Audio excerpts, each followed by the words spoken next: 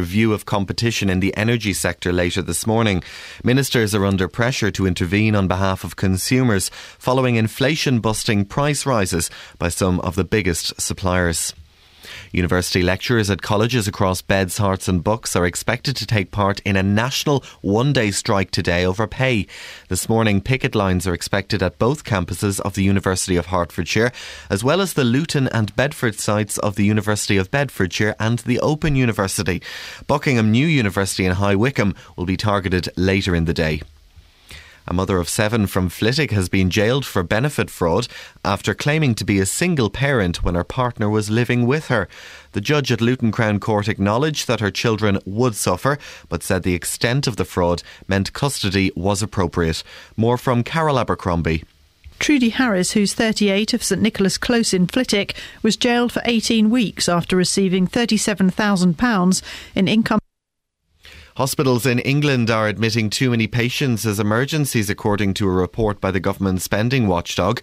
The National Audit Office says at least a fifth of last year's emergency admissions in England could have been managed out of hospital. In sports news, Tottenham have reached the quarter-finals of the League Cup after beating Hull City on penalties. Spurs came from 2-1 behind in extra time to draw 2-2 and force the shootout, which they then went on to win 8-7. Meanwhile, Manchester City needed extra time to secure their 2-0 win at Newcastle. And the weather forecast, it'll be a dry morning with some hazy sunshine. It'll stay dry for most places this afternoon, but there may be a few spots of rain from any thicker cloud around. Maximum temperatures of 13 degrees Celsius, that's 55 degrees Fahrenheit. And get the latest news and sport online at bbc.co.uk/3 counties.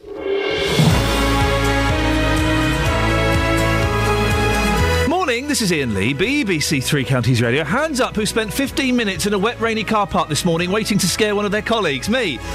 Keep your hands up. Keep your hands up if it actually worked. No? No one?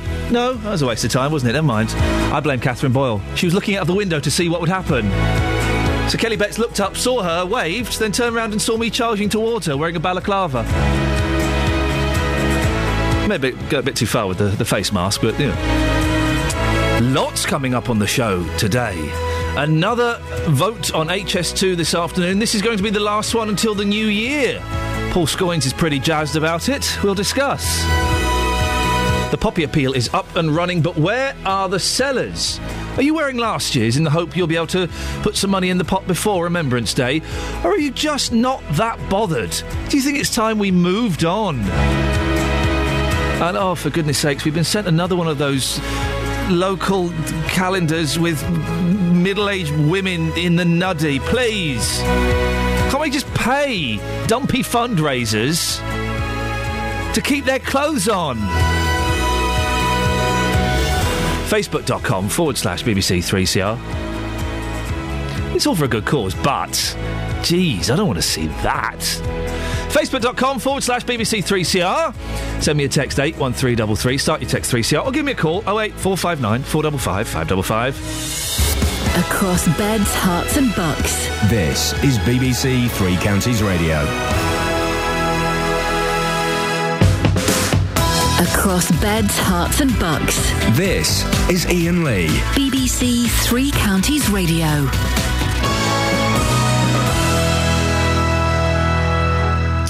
08459 455 555 is the telephone number if you want to give us a call. Now, the HS2, the high-speed railway line from London to the north, is being debated in the Commons again today.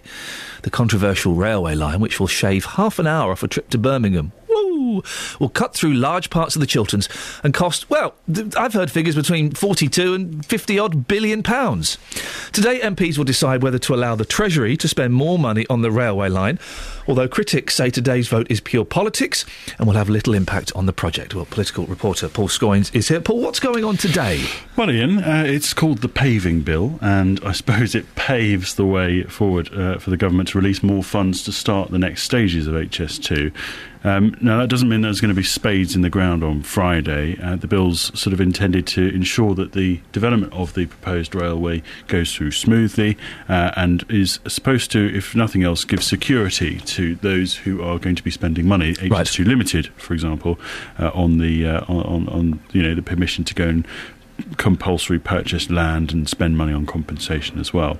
It also means the government has to produce an annual report on the progress of the railway. This is the third reading of the bill, so it's the final opportunity for MPs to discuss it. The vote's going to go through today, isn't it? Yeah, I think so. Quite heavily, I would imagine. Yes, I mean, the previous reading of the bill in June went through 303 for the government and 27 against. Some of those voters against, or those MPs who rebelled, include Cheryl Gillan from Chesham and Amersham and Steve Baker from High Wycombe. It could be as many as 60 MPs voting against it if reports are to be believed. My suspicions are it'll be less than that, probably around maybe 40, but we are just guessing here at the moment. Cheryl Gillan's put some amendments through which will see, hopefully for her anyway, some changes to the bill. She says she wants some amendments in saying that there should be more connectivity with other public transport, so links to other airports, maybe Heathrow, Local Rail, Scotland and HS1, which of course is the train line to the continent via Kent. She also wants to see a limit on the project's costs of £50 billion and also better compensation as well. This is very confusing because you've said that this isn't the final decision and it's not even the decision which gives the go-ahead to start building, is it? Yes. Can I be honest? Yes. I don't even think this is the most significant story about HS2 this week. Right. Because earlier in the week we had the fifth business case from HS2 Limited, where they sort of looked at some of the government then presented as well sort of another view of what it's going to be, another reason for going ahead with the project. I suppose this is to proceed... Or to proceed with the construction of this project, the government have to put through something called the hybrid bill, which is what's going to go through next year. That's the biggie, I suppose. Those are used for issues of significant national importance. For example, the Channel Tunnel, the Crossrail project in London, big expensive projects, and that will allow even more compulsory purchase orders, more compensation too. About this paving bill, I spoke last night to Hilary Wharf from the HS2 Action Alliance. She lives near to the line, or the proposed line in Great Bissenden. She told me her thoughts about this. The paving bill, in my view, is just plain politics, because the paving bill was never an item that had to be on the government's agenda in order to make HS2 happen.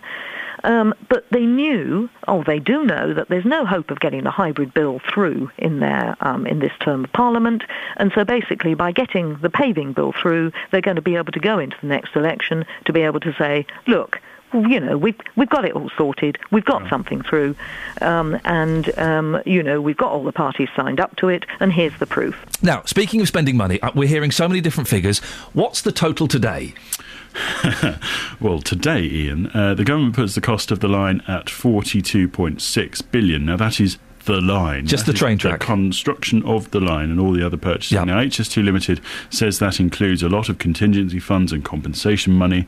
But a railway, of course, needs trains, and they'll cost another £7.5 billion. So you're looking at that point at around £50 billion. Now, some people say, well, you don't include VAT in that, so that's another £8 billion, so that's £58 billion. Because when you're getting building work done, I never include the VAT, and I never include that in the amount it's going to cost me. Now, if it was, I suppose, a non-government project, I could go with that. Yep. To the point where, yes, you're right, but this is a government project, so the government is going to get the VAT back. So right. I think that's a sort of cost-neutral thing, if I'm honest. Now, the Public Accounts Committee, which is a fairly influential committee of MPs who hold public bodies to account over their finances, discussed this earlier this year, and Margaret Hodge, the leader or the chair of that committee, put this point to the Department of Transport that the costs were spiralling. Before there's been a spade in the ground, all the costs are moving in the wrong direction. Is that correct? Costs are going up, benefits are going down. So I will ask David to say a bit more about this, but in the costs of the project are dependent on the scope. And we have been doing, HS2 Limited has been doing... Is it just true or not true that over the period the costs have gone up and the benefits have gone down? The predicted costs are up and the predicted benefits are down. I'm not disagreeing with the figures in Figure 5. I'm trying to... Oh, I like the... Thank you. But the government deny that the costs are spiralling, don't they? Yeah, they do. And they have done for a long time. They're saying there was a lot of contingency, as I've said. Speaking to the BBC's Newsnight programme on Tuesday, the Transport Secretary, Patrick McLaughlin, He said that the large amount of money set aside for emergencies meant there wouldn't be a rise in the final cost. What we did there was we deliberately built in a large contingency. So what we've done is we've set a target for phase 1 at £21 billion, but actually I've told HS2 that I want phase 1 to be built for £17 billion. But it is right on big projects like this to have a contingency that is part of the budget, but I very much hope it'll be delivered for less than the budget that we've set. And he said there was always a suspicion, perhaps naysayers, over how effective big infrastructure projects would be. The truth is that big infrastructure projects are always controversial until they are built. And when they're built, people say that they were the right thing to do. The same arguments were made about the M40, about the M25. People were opposed to those. They're actually very important parts of the infrastructure of our country. And I've just come from a meeting with the Chamber of Commerce, and what they were telling me that this is important for Manchester. OK, where are all the parties standing on this at the moment? Well, as you'd expect, the coalition has at least an official body as well behind it. There are individual Tories who are saying that they don't want it. Certainly the Deputy Prime Minister, Nick Clegg, who has a Sheffield constituency, is very keen on it. Labour looked to be calling on it earlier this year. Certainly the Chancellor, Shadow Chancellor Ed Balls, was making some noises that the costs were unjustifiable. It looks like in the last few days the parties may be shifting on this. Ed Miliband perhaps putting his foot down, maybe showing a bit of leadership over this and saying that the party wants to back it.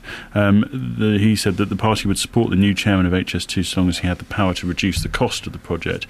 Labour grandees like Lord Adonis, who was the man who initially put this whole project together in the last Parliament, has been drafted in by Ed Miliband to sort of work with HS2 as well to sort of build this case up. However, another Labour grandee, Lord Mandelson, has already come out very vociferously against the project, saying that it will be a waste of money, and that in the beginning it was a vanity political project to stiff one to the Tories. So I think it is interesting. It's going to be very interesting to see where this goes over the next few weeks and months. But indeed, next year, when the paving bill comes through, that will probably be the more significant side of things. Is that a phrase, stiff one to the Tories? Some politicians use that. Yeah. 08459 455 555. If you want to have your say on that, not on whether that's a phrase, but on the story of HS2.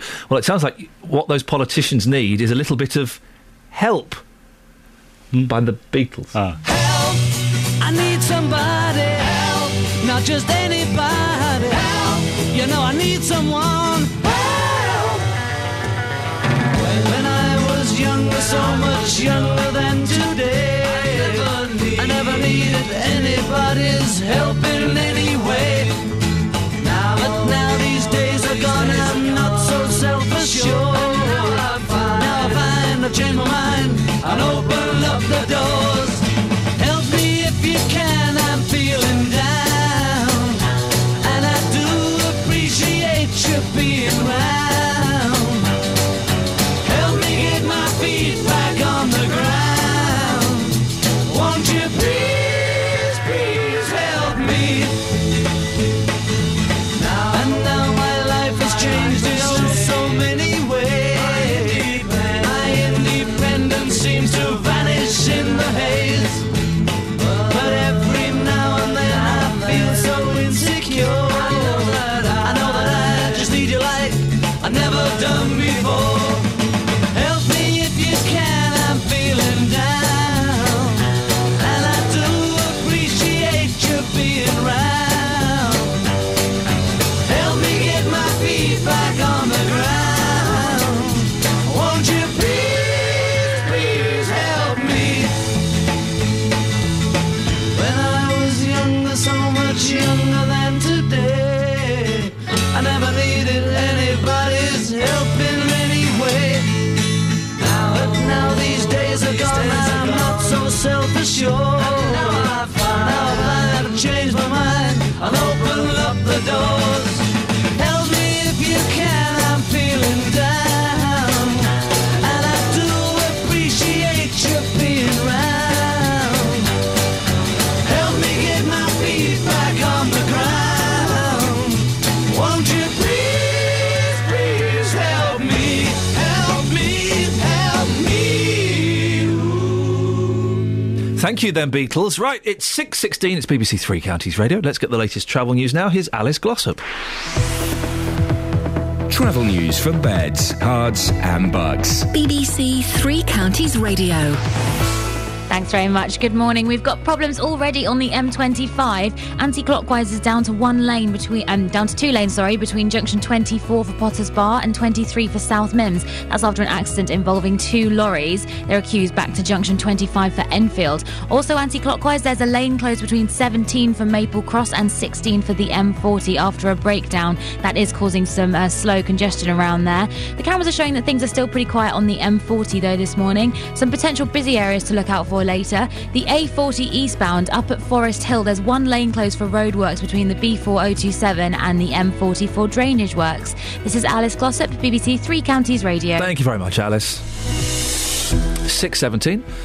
It's Thursday, the 31st of October. Spooky, huh? These are your headlines on BBC Three Counties Radio. MPs will vote today on plans for the controversial high-speed rail line, HS2, that would run through parts of Buckinghamshire.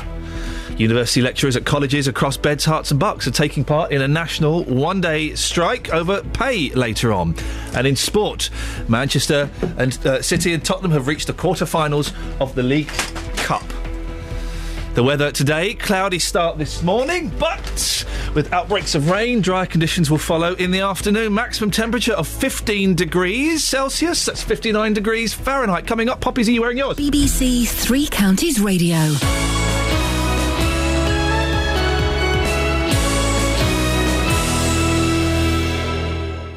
Here at BBC Three Counties Radio, we want to show off everything that's amazing about where we live. And to do that, we need your help. We'd like you to send your pictures of your favourite places from the three counties. Places like Dunstable Downs, Amptill Park, Ivinghoe Beacon, MK's Concrete Cows, Nebworth House, Waddesdon Manor. We'll then use them on our Facebook page to show everyone exactly what this area has to offer. Send your pictures to 3cr@bbc.co.uk and then visit facebook.com/BBC3CR to see everyone's favourite parts of Beds, Herts and Bucks. Give me time to realize my crime. Let me love and steal.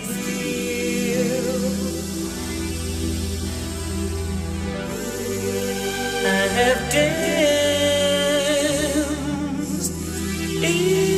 inside your eyes. How can I be real?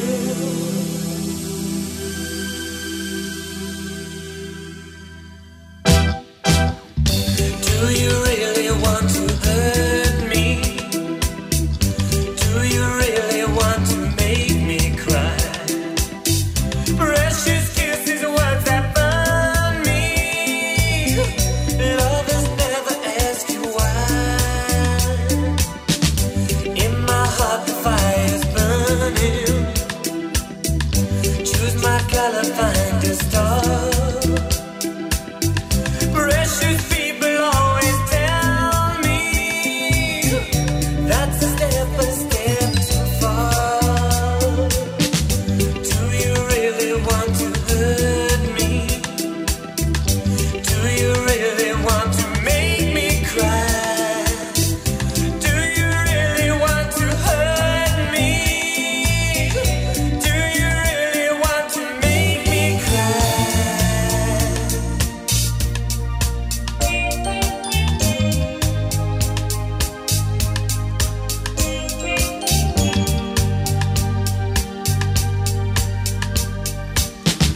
Words of you I have spoken. I could waste 1,000 years. Wrapped in sorrow, words are token. Come inside and catch my tears. You've been talking about believe me. If it's true you do not know. This by love's without a reason.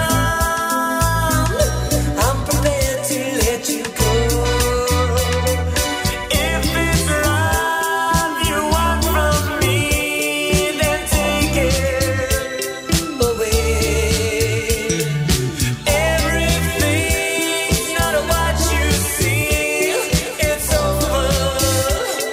again. Do you really want to hurt me? Do you really want to make me cry? Do you really want to hurt me? Do you really want to make me cry?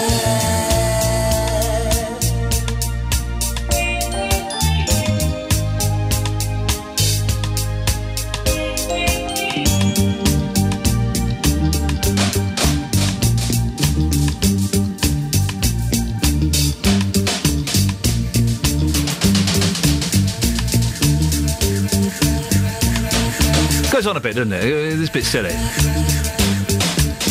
So silly, we'll get rid of it. 08459 455 555. HS2 is rumbling on towards its conclusion, where it may actually rumble on through the country. Dennis is in Dunstable, the first caller of the morning. Good morning, Dennis. Good morning, Ian. Dennis, what would you like to say? What? Well, I just can't understand. I'm a confused old man in this place. Right. We know. Let's see if we can sort you out. To get to Birmingham half an hour earlier, right? That's the first thing. They're only talking about people. What about goods? Are they going to be travelling on this fast machine? Because it's another 10 years before it's going to be completed. Yeah. In that time, electronics will advance so fast, we won't need to go to Birmingham to do anything, to shop, to have conferences or anything else. It's nice in Birmingham. It's got the biggest library in Europe. So what? We've got a nice library in Dunstable. Yeah, but is it as big as the one in Birmingham? No, but you can get stuff on the internet anyway. I can go into the Birmingham library on the internet. Right. It's just, to me, I'm sorry. But by people going to Birmingham, and and by the way, it'll be about 25 years before this is actually in place. By people going to Birmingham, that will surely invest money into Birmingham and into all these other places along the way, because more people will be shopping, more people will be eating, more people will be using the hotels. How often do you go out shopping to London? I was shopping in London. I'm saying, how often do you go? Well, I was there 2 days ago. I bought some jeans and some aftershave. Yeah. Well, that's easy. You could have got that over the internet. No, I don't like buying clothes over the internet. Why not? I like to try them on, make sure they fit. Well, it's all right. You'll be able to. By then, electronics will allow you to fit them in the house without even losing place. Just come into the 21st century, for God's sake. Dennis, thank you very much indeed. 08459 455 555 is the telephone number if you want to give us a call. Now, I haven't seen I haven't seen a poppy seller out on the street. I've seen some on a kind of counter in a shop, but I've not seen any out on the street. And yet this year's appeal launched almost a week ago. Well, we were talking about poppies the other day, and I said, maybe considering possibly buying a white poppy. After all, the money goes to the same place. Right? Wrong. It doesn't. Well, we can speak now to Albert Beale. He's from the Peace Pledge Union, the organisation behind the white poppy. What's the thinking behind the white poppy, Albert? Good morning. Well, the point about the white poppies is to show that it's quite possible to have an attitude of regretting and mourning the horrors of warfare, but in a context of being absolutely committed to refuse and renounce any future wars.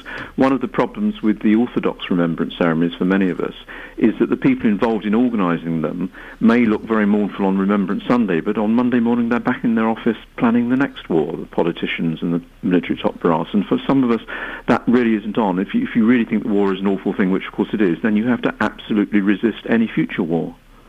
Now, the money from the red poppies, of course, goes to the Royal British Legion to help those who, the families and those who have served and are serving. But the money for the white poppy doesn't go there, does it? Well, no. I mean, the money for the white poppy, the donations that come in for the white poppy, are to support the production of the poppy and the promotion and the distribution of the white poppy, and to support the work of people who are trying to resist war and oppose war and look after the mess of war rather than the people who are causing war.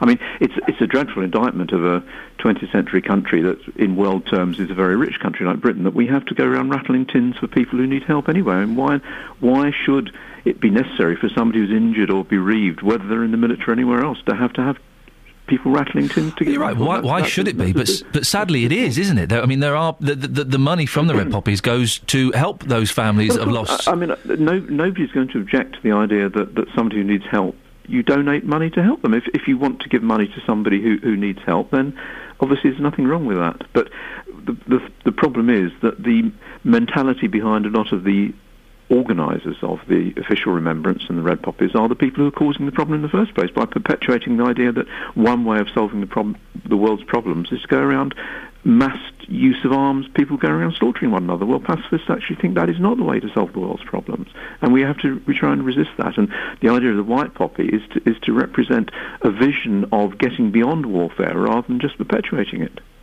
But do you not feel any remorse or guilt that you are potentially diverting funds away from families and servicemen whose lives have been blighted by the fact that they've lost legs or they've lost relatives, and that money will be going to them, and yet you're kind of diverting money away from that? I really don't think we're diverting money in any significant way, in the sense that obviously we may get through tens of thousands of white poppies in a year, whilst the British Legion is producing tens of millions in a year. So in that sense, financially, it's not a major thing. But for us, the money is not the key problem. It's not money we're raising, it's issues we're raising. The whole problem is with the way that commemorations of war are done, is that they're normally done in ways which perpetuate the idea that warfare in the current world still has a continuing role as a way of solving problems. And there are many people, we may be a minority, but there are still many people who think that warfare is never the way, is never the thing you resort to. It's just not an appropriate way of trying to deal with things. There are some people, aren't there, Albert, who frown upon the white poppy. I was reading a story in the paper this week about a member of the clergy who wanted to wear a white poppy, and various organisations were saying, well, if she's going to wear a white poppy, we don't want her taking a remembrance service. Well, clearly the issue of how you look back at war and what it implies for your attitude to people who were involved in war and to future wars is something which is very current. It's a political issue. I mean, but one of the problems, I suppose, with red poppies for some of us is that it is seen as something all-embracing and national and neutral. Well, for many people, it's not a neutral symbol. It is a highly loaded political symbol, the red poppy. The red poppy. People may well wear red poppies for many different reasons, and some of them may be quite creditable reasons, but it is nevertheless a political symbol, and therefore it is going to be controversial, and I quite understand that. I mean, there are lots of people who do wear white poppies and red poppies, and there are some people who choose one and some the other, and some neither. Some don't know that there is a white poppy that's an alternative option, so there may well be more people who would like to wear one if they knew about it. Do you think, final question, Albert, do you think that military people who wear red poppies are being slightly hypocritical? If they're still in the military and therefore part of the system which is supporting, encouraging the idea that warfare is a relevant thing in the modern age, then they are being hypocritical. If they really, anybody, whether in the military or not, who really thinks that war is so awful we mustn't have it again, has to stop having it. I mean, the answer to stopping wars is to stopping having them, not planning the next one. Albert, I appreciate your time this morning. It's certainly given me, and I'm sure my listeners, a lot to think about. Albert Beale from the Peace Pledge Union, the organisation behind the white poppy. What do you think about what you've just heard there? I'm sure there are a few of you at home nodding away. I'm sure there are perhaps more of you at home fuming at what you've just heard. Yeah.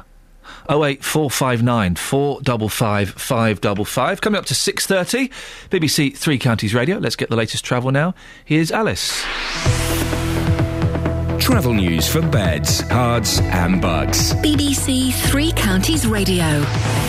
Thanks very much. Those problems on the M25 still going on. Anti-clockwise is down to 2 lanes between junction 24 for Potters Bar and 23 for South Mims after an accident involving 2 lorries. They're accused back to junction 25 for Enfield, and it is looking really slow on the speed sensors. Also, anti-clockwise, 1 lane is closed between junction 17 for Maple Cross and 16 for the M40 after a breakdown. Things a bit slow around there. In Berkhamsted, there's water main work on Chesham Road at Tudales Lane, and in Milton Keynes, the A5 Fenny Stratford bypass has 1 lane closed for improvements at Walting Street on the bypass there, and we've been advised that you should expect delays. This is Alice Glossop, BBC Three Counties Radio. Alice, thank you very much indeed. It's 6:30. Let's get the latest news and sport now. Here's Barry Caffrey. Oh. No. Across beds, hearts and bugs. This is BBC Three Counties Radio.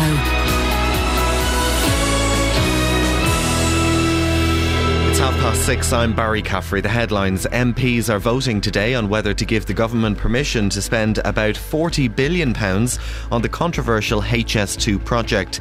It's thought around 30 Conservative MPs, including Chesham and Amersham's Cheryl Gillen, will vote against the move. University lecturers at colleges across Beds, Hearts and Bucks are expected to take part in a national one-day strike later over pay. Picket lines are expected at the Luton and Bedford sites of the University of Bedfordshire, as well as the University of Hertfordshire and the Open University.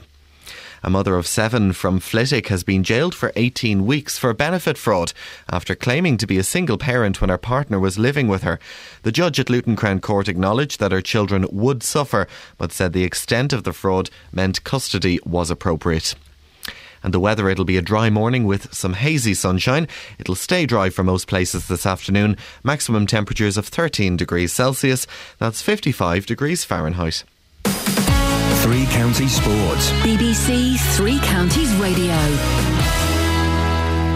Tottenham have reached the quarter-finals of the League Cup after beating Hull City on penalties. Spurs came from 2-1 behind in extra time to draw 2-2 and force the shootout, which they then went on to win 8-7. Andre Villas-Boas was delighted to see his side finally win a penalty shootout after losing their previous 7 attempts. Also for myself, I've lost a couple in the cup against Academic, and we suffered in Basel last season. And the most ironic thing is that we didn't train this time for penalties, and all of them were slotted perfectly. and against Basel, we trained and ended up missing all 3 of them. So it was great for the players to enjoy this victory and break that voodoo as well.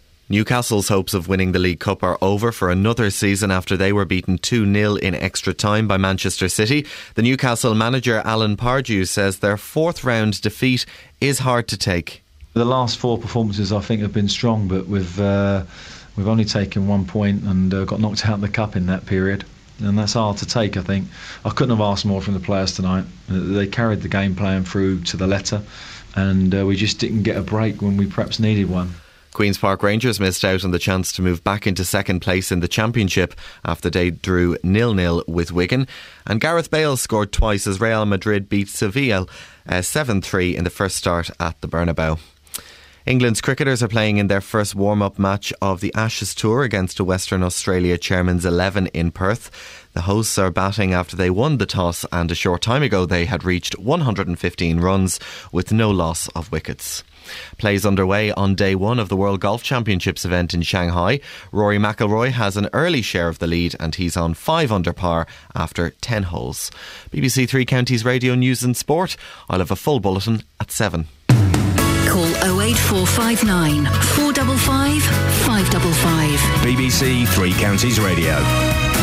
This is Iain Lee, BBC Three Counties Radio. Lots for you to get involved with this morning. We'll be talking about Halloween in a few minutes. Also, after the next record? What's that, Grandad? Catherine and I will be going through the newspapers. If you want to join us, it's kind of a free-for-all. If you want to join us, you just hang on the line and chip in. 08459 455 555. But before that, Michael's in Bedford on the subject of the poppy. Good morning, Michael. Good morning, Iain. Are you wearing your poppy yet? Well, no, I've only just got out of bed. Oh, well, OK. not immediately, but have you started wearing one this year? Yes, I have, yeah. Here's a question. How much did you pay for your poppy? Well, I stuck a donation of £2 in the... OK.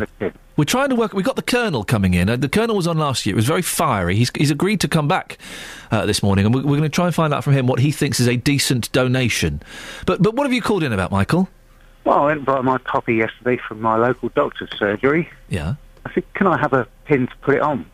And the girl rummaged around. She said, no, we don't supply pins this year. Sorry? For health and safety. You are joking. She did not actually say that. Yes. Well, what are you supposed to do with it then? Well, I phoned up the British Legion after that, when I got home. No, we can't supply pins at the moment because of health and safety. Oh, my God. So you've got to supply your own. So it's all right for me to go and buy pins and stick them in the chest and all the rest of it, but I can't have one given to me with a poppy. Michael, you've got to love it. You've got to love it. It's political madness gone wrong. No, hang on, that's not it. To lead a better life, I need my love to be here,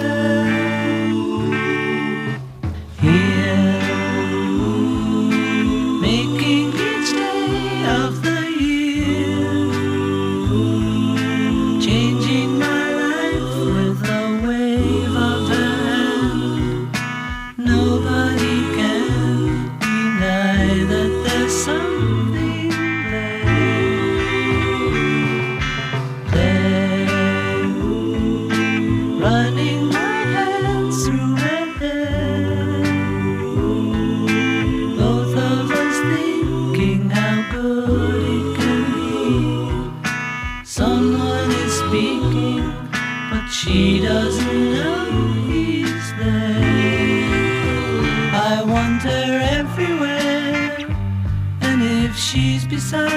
I know I need never care.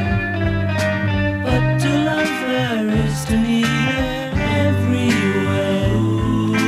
Knowing that love is to share. Each one believing that love never dies. Watching their eyes and hoping I'm always there. I want her everywhere, and if she's beside me, I know I need never care.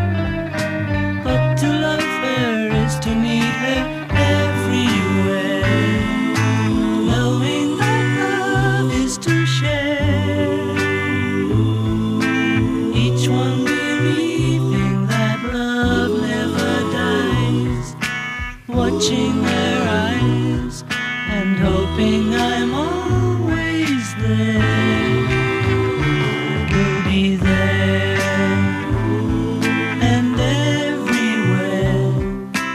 Here, there, and everywhere. Bit at the end, guitar bit. One of my favourite Beatles songs of all time, from Revolver. It's beautiful. It's nice. That and For No One, the two of the best Beatles songs. But the best Beatles song of all time is, Catherine?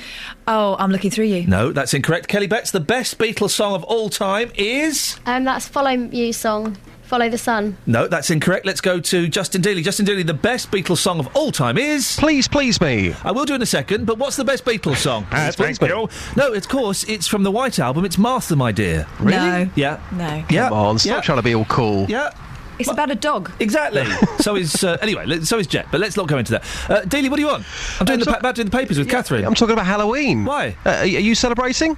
Well, celebrating is the wrong word, but yes, I have two little boys. The eldest, who is will be 4 in January, is very excited about Halloween. He likes it because it's spooky. He's got some toy spiders that he keeps putting on my shoulder to try and scare me with, and we've got pumpkins and all that kind of stuff around the house. So yes, I guess we celebrate. You've got young children, Catherine? Yeah, I have, and they like dressing up too, and we go out to Grandma's house and we walk in the dark with torches, dressed up, and they love it. Spooky. Probably a bit too scary for you, just, isn't it? Well, it's not too scary. I mean, Ian, I have actually been out this morning. Would you like to hear some views? I've been getting people's views on Halloween. Will they be celebrating? Two very different views coming up here.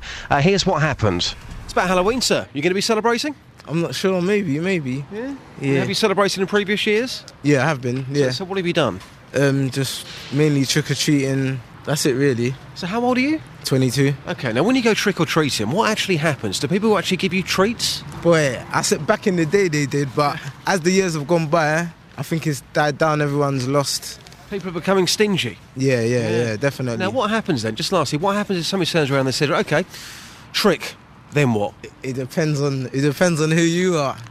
It depends on who you are, because obviously you can say trick, and you can egg them. That's a trick. At the end of the day, so you've egged somebody before. No, I personally haven't. But your friends have. But I've seen it happen.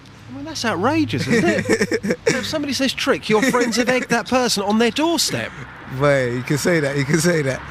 Wow, that's terrible, isn't it? Come on, you got to admit, that's terrible. I hear that, but I don't know, boy. But you wouldn't do that personally? No, I wouldn't do that. You seem like a nice lad. Yeah, I am. Thank you very much. Appreciate your time. It's cool.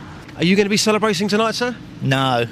Well, we think it's stupid. Why do you think it's stupid? Well, it's just an excuse for people to act daft and that, isn't it, really? I mean, at one time we never used to bother with it. What people were looking for at one time, or looking towards, was Guy Fawkes Night. Yeah. Now we have all this stuff to do with Halloween. And when I was a youngster many years ago, we never gave it a second thought. It was mainly Guy Fawkes Night. So what happens then if somebody knocks at your door tonight and they say trick or treat? What will you do? Nothing. Slam the door in their face? No, we won't even answer it. Right, my opinions on this are thus. That couple at the end, grumpy. That lad at the start, 22. It's too old. It's too old, isn't it, Catherine? Yeah. Unless you've got children, then you can do what you want. I would say the cut-off point for going trick-or-treating is, let me think, 12. Probably go along with that. Yeah. When we're talking teens... Plus, they don't try very hard, they just put their hoods up, don't they? Yeah, exactly. The thing is, that young kid there, 22 years old, trick or treat, he claims, of course, that he hasn't done it himself, but his friends turn round and egg somebody on their doorstep. Now, How on earth can you explain that? Well, it's trick or treat. So what happens is you get... But to egg somebody on your doorstep, I mean, what sort of person will go out and if somebody goes, OK, trick, they would then get an egg out of their pocket and egg that person on their own property? That is disgusting. I wonder whether they're abiding by the Halloween etiquette as well. You know what the rules are, don't you? What are the rules? If you've got a pumpkin outside, that means you welcome Yes. trick-or-treaters. Yeah, that's If you correct. haven't, leave me alone.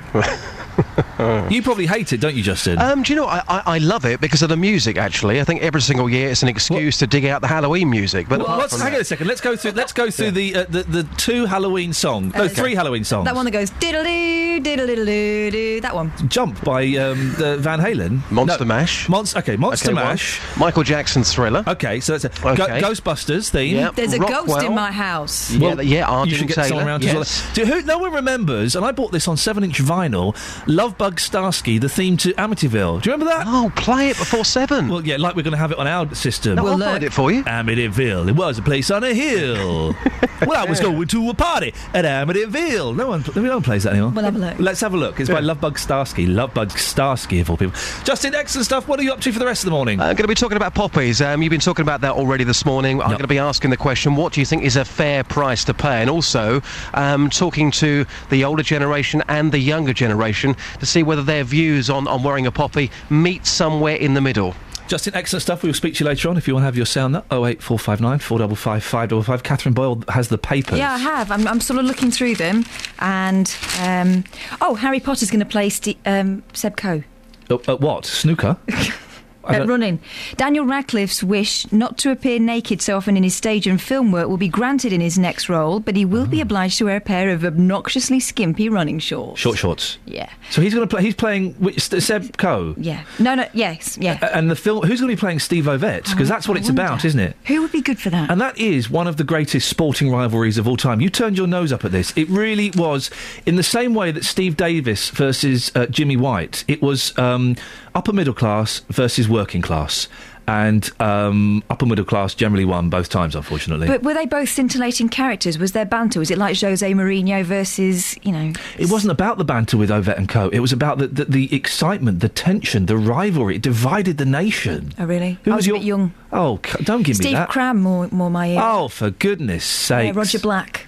Oh, dearie me. The Bland. Roger Bland. I mean, he's a nice lad, but come on. Ovett and Co. Passion. Okay. Anything else? Men running with the veins out of the forehead. Ovett was a very veiny man. Yeah, definitely. what else have we got? There's not a lot. I say not a lot in the papers. There was loads in there, but there's not an awful lot that sort of... Hang on. We'll find something. Okay, we've got 30 seconds. I did find something earlier. People having affairs and saying they regretted it. Yeah. Lady Gaga wearing clothes that people wouldn't wear down Sainsbury's. And Uri Geller's going to do a trick tonight at 8:30pm. Something amazing's going to happen, says Uri Geller. Uri Geller, Britain's favourite bender of spoons. Isn't he good? Catherine, lovely. That's the paper source. Kind of petered out towards the end, didn't it? A bit. I hold Kelly Betts personally responsible. Personally responsible for that, Kelly Betts. Thanks. You're welcome. Travel news for beds, cards and bugs. BBC Three Counties Radio. Those problems still going on the M25 this morning. Anti-clockwise, we're down to 2 lanes between 24 for Potters Bar and 23 for South Mims. There was an accident there involving 2 lorries. There's congestion back to 25 for Enfield. Also going anti-clockwise, there's a lane closed between junction 17 for Maple Cross and 16 for the M40 after an earlier breakdown. Traffic's a bit slow around there. In Houghton Regis on Bedford Road, there's gas main work at Roslyn Way. And in Wing on Leighton Road, there's temporary traffic lights for gas main works at Stukely Road. That's until the 8th of November. This is Alice Glossop, BBC Three Counties Radio. Thank you very much, Alice. Right, 6:46. It's Thursday, the 31st of October. I'm Iain Lee. These are your headlines on BBC Three Counties Radio. MPs are expected to vote today to give the government the authority to start spending money on preparations for HS2, the high-speed rail line that would cut through the Chilterns. University lecturers at colleges across Beds, Herts and Bucks are expected to take part in a national one-day strike later over pay. And in sport, Tottenham and Manchester City have both reached the quarter-finals of the League Cup. Whoop-de-doo for those guys, huh? Right, it's 6:46. Let's get the latest weather now from Elizabeth Rizzini. Beds, Hearts and Bucks weather. BBC Three Counties Radio. Hello, very good morning to you. Boo! Did I get you? Yeah, you got me. Nice one. Yeah, I got it, guys. I got her. Away you go. Thank you. So I've got some cloudy, damp weather for us this morning. Outbreaks of drizzle, light rain really through the course of the morning.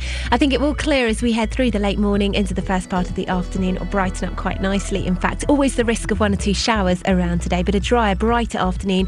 Temperatures similar to yesterday's. We're looking at 14 or 15 degrees, 59 in Fahrenheit. The breeze will pick up slightly into the afternoon as well. Now, if you're trick-or-treating tonight, Ian, I think you'd be making quite a good job of that, then it'll probably be... Sounded like a compliment, but a second analysis, I think it may have been rude. No, of course not. No, I don't find your face scary at all. It's not going to be particularly cold. That's the good news. Temperatures between around 7 and 10 degrees by the end of the night. So it won't be particularly cold, but we could see a little bit of drizzle around at times. Quite a lot of cloud around, and the breeze will pick up as well. That's the overnight weather anyway. And then into tomorrow morning, we've got further outbreaks of light rain through the morning, very similar to today's. But the rain is going to turn heavier, more persistent as we head into the afternoon and into the overnight period tomorrow. So a very wet end to the working week. As you'll remember, it was a very wet and windy start to the working week. So tomorrow we do have a Met Office warning out for some heavy rain that's going to last on into Saturday. So lots and lots of wet weather around for the start of the weekend. I think Saturday morning itself should be dry and bright, but then our focus turns to the winds. It's going to turn very windy again on Saturday afternoon and into the evenings if we haven't had enough strong winds already this week. I don't think it will be on a par with what we saw on Monday, but still you will want to keep an eye on the forecast. We'll probably see a warning issued for it a little bit later on in the day. That's the forecast. Thank you very much, Cheeky. BBC Three Counties Radio. You have no idea what it's like for the businesses up here. Local and vocal. We're at the situation where we cannot pay invoices that were due in August. As a result, we cannot buy stock for the Christmas trade. Across Beds, Hearts and Bucks. I mean, I've lived here 30 odd years, but you can't go out no more. I used to go down the bingo. You don't go anywhere. People on planes who are really large should pay for 2 seats because they take up all the space. Local and vocal. Across Beds, Hearts and Bucks. This is BBC Three Counties Radio. We built this city on rock and roll. Built this city. We built this city on rock and roll.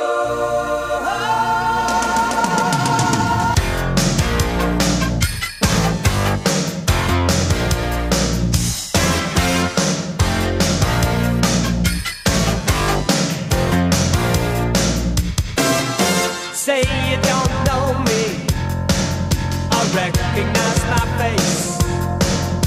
Say you don't care who goes to that kind of place.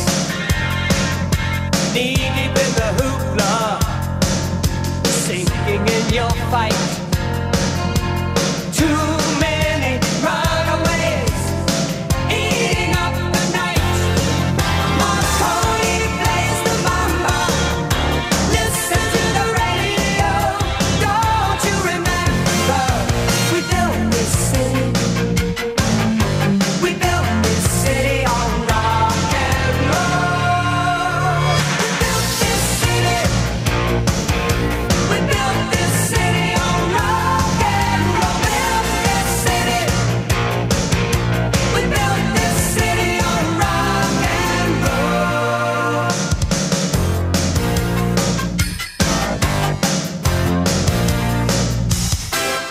Someone always playing corporation games.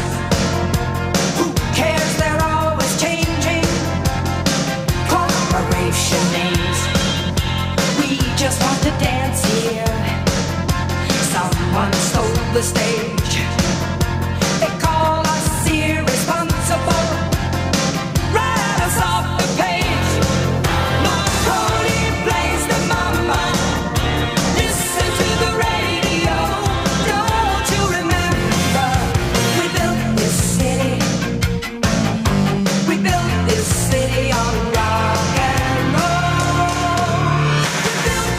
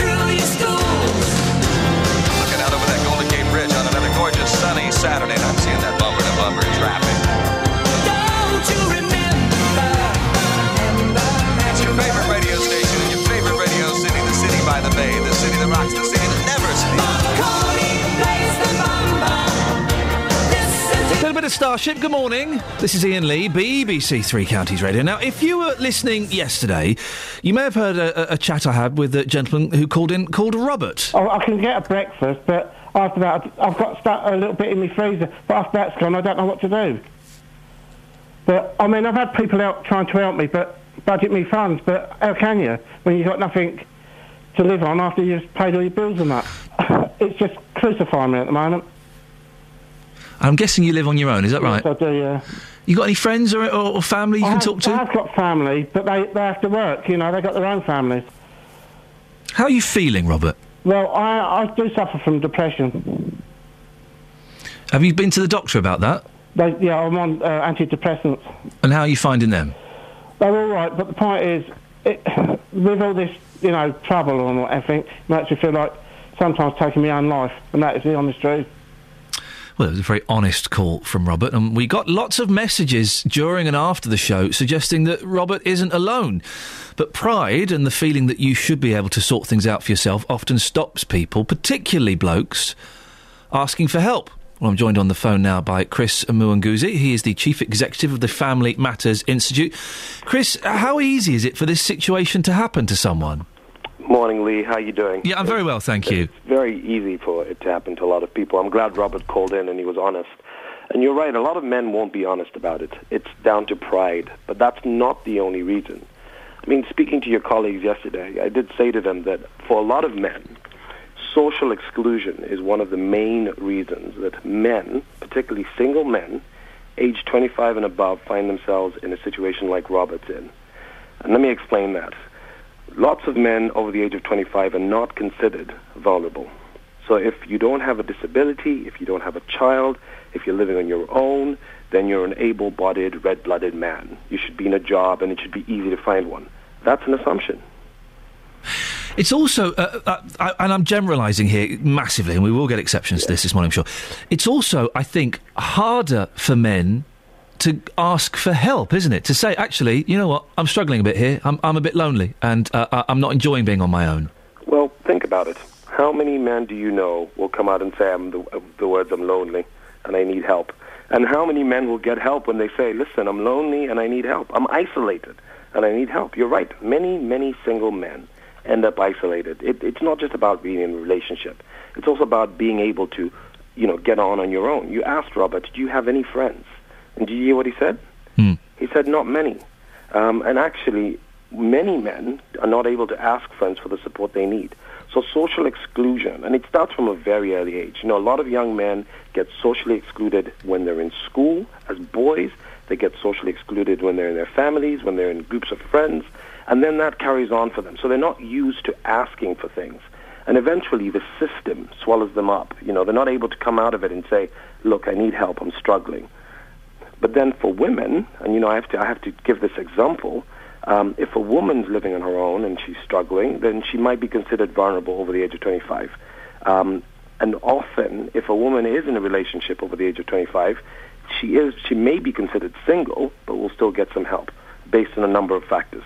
What support is available, Chris? Well, for men, there is some support. I mean, we're coming up to International Men's Day, so you'll see a lot of organizations that support men. But, I mean, for us, for example, Family Matters Institute, we've got dad.info, so we'll be helping men that are fathers. And again, I know that's a bit of a contradiction. But there's support out there for men who are in debt, men who are struggling with employment. There's a number of organizations. We work with an organization called Step Change. I know that they do not work just with family men, but will work with single men. I know that Quorum, for example, also has a service that will support men. And you know, there's some other services out there as well that will do. Chris, if people want to find out more about the Family Matters Institute, where can they go? Yeah, well, they can go to the Family Matters Institute. That's www.familymmattersinstitute.org.uk. And for dad.info, all they need to do is look at dad.info. Chris, I appreciate your time this morning. That's Chris Muanguzi, Chief Executive of the Family Matters Institute. Now, we haven't got time to play all of this record, but no one remembers this song I'm about to play, OK? It was a huge hit. I rushed down to my local Al Price to buy it on 7-inch vinyl. I haven't heard it for 26 years. Let's see if Lovebug Starsky stands the test of time. Oh, he does. Sounds very fresh.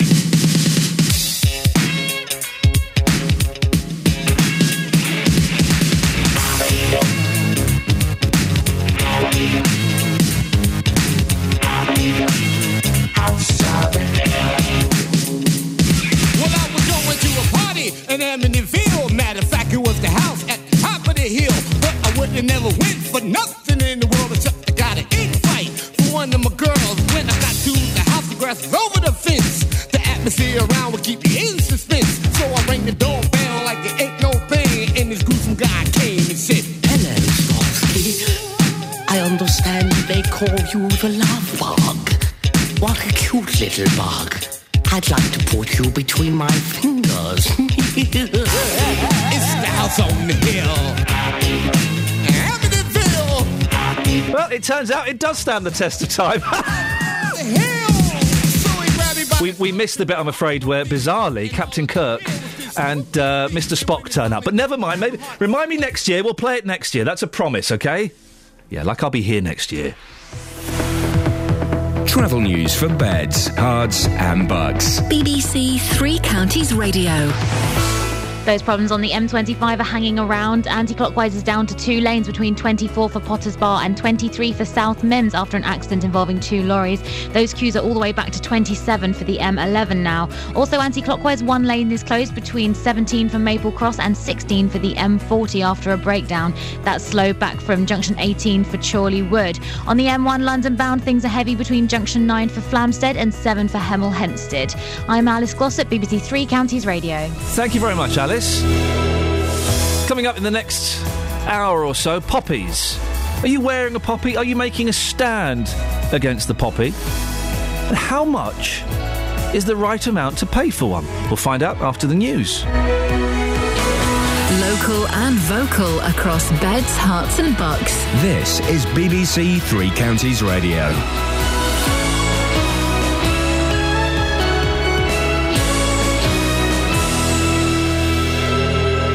It's 7 o'clock. I'm Barry Caffrey. The headlines: decision to spend more money on high-speed rail line through Buckinghamshire to be made. University lecturers across beds, hearts and bucks to strike over pay. And hospitals admit too many patients as emergencies. BBC Three Counties Radio. MPs are voting today on whether to give the government permission to spend about £40 billion on the controversial HS2 project. It's thought around 30 Conservative MPs, including Chesham and Amersham's Cheryl Gillen, will vote against the move. Tony Fisher has more. Many who live along the route through Buckinghamshire are opposed to the project, but some who live in Milton Keynes say it'll free up capacity for routes running through there. This week, a government-commissioned report said failure to go ahead with the rail link would lead to 14 years of weekend closures, while existing lines are upgraded to provide vital capacity. But the Stop HS2 campaign says the idea is a waste of money. University lecturers at colleges across beds, hearts and bucks are taking part in a national one-day strike today over pay. This morning, picket lines are expected at both campuses of the University of Hertfordshire, as well as the Luton and Bedford sites of the University of Bedfordshire and the Open University. Buckingham University in High Wycombe will be targeted later in the day. The Energy Secretary Ed Davey is to announce further details of a proposed review of competition in the energy market later this morning. Ministers are under increasing pressure to intervene after inflation-busting price rises by some of the biggest suppliers. The government's response will be outlined by Mr Davey in a statement to MPs. The government spending watchdog says there are too many emergency admissions to hospitals in England. The National Audit Office also says many of these patients stay in hospital longer than is necessary. It warns that the NHS needs to deal with the problem better if it's to cope with the increased pressure on the system over the winter. A mother of 7 from Flitwick has been jailed for benefit fraud after claiming to be a single parent when her partner was living with her. The judge at Luton Crown Court acknowledged that her children would suffer, but said the extent of the fraud meant custody was appropriate. More from Carol Abercrombie. Trudy Harris, who's 38, of St Nicholas Close in Flitwick, was jailed for 18 weeks after receiving £37,000 in income support, housing benefit and council tax benefit, which she wasn't entitled to. The court heard that her partner was living with her and running his bouncy castle business from the home. In sport, Tottenham and Manchester City have both reached the quarter-finals of the League Cup. Tottenham beat Hull City 8-7 on penalties, and Manchester City required 2 extra-time strikes to secure a 2-0 win at Newcastle. Spurs will now face West Ham in the last 8 of the competition, while City travel to Leicester. And the weather, it'll be a dry morning with some hazy sunshine around. It'll stay dry for most places this afternoon, but there may be a few spots of rain from any thicker cloud around. Maximum temperatures of 13 degrees Celsius, that's 55 degrees Fahrenheit. Get the latest news and sport online at bbc.co.uk/3 counties.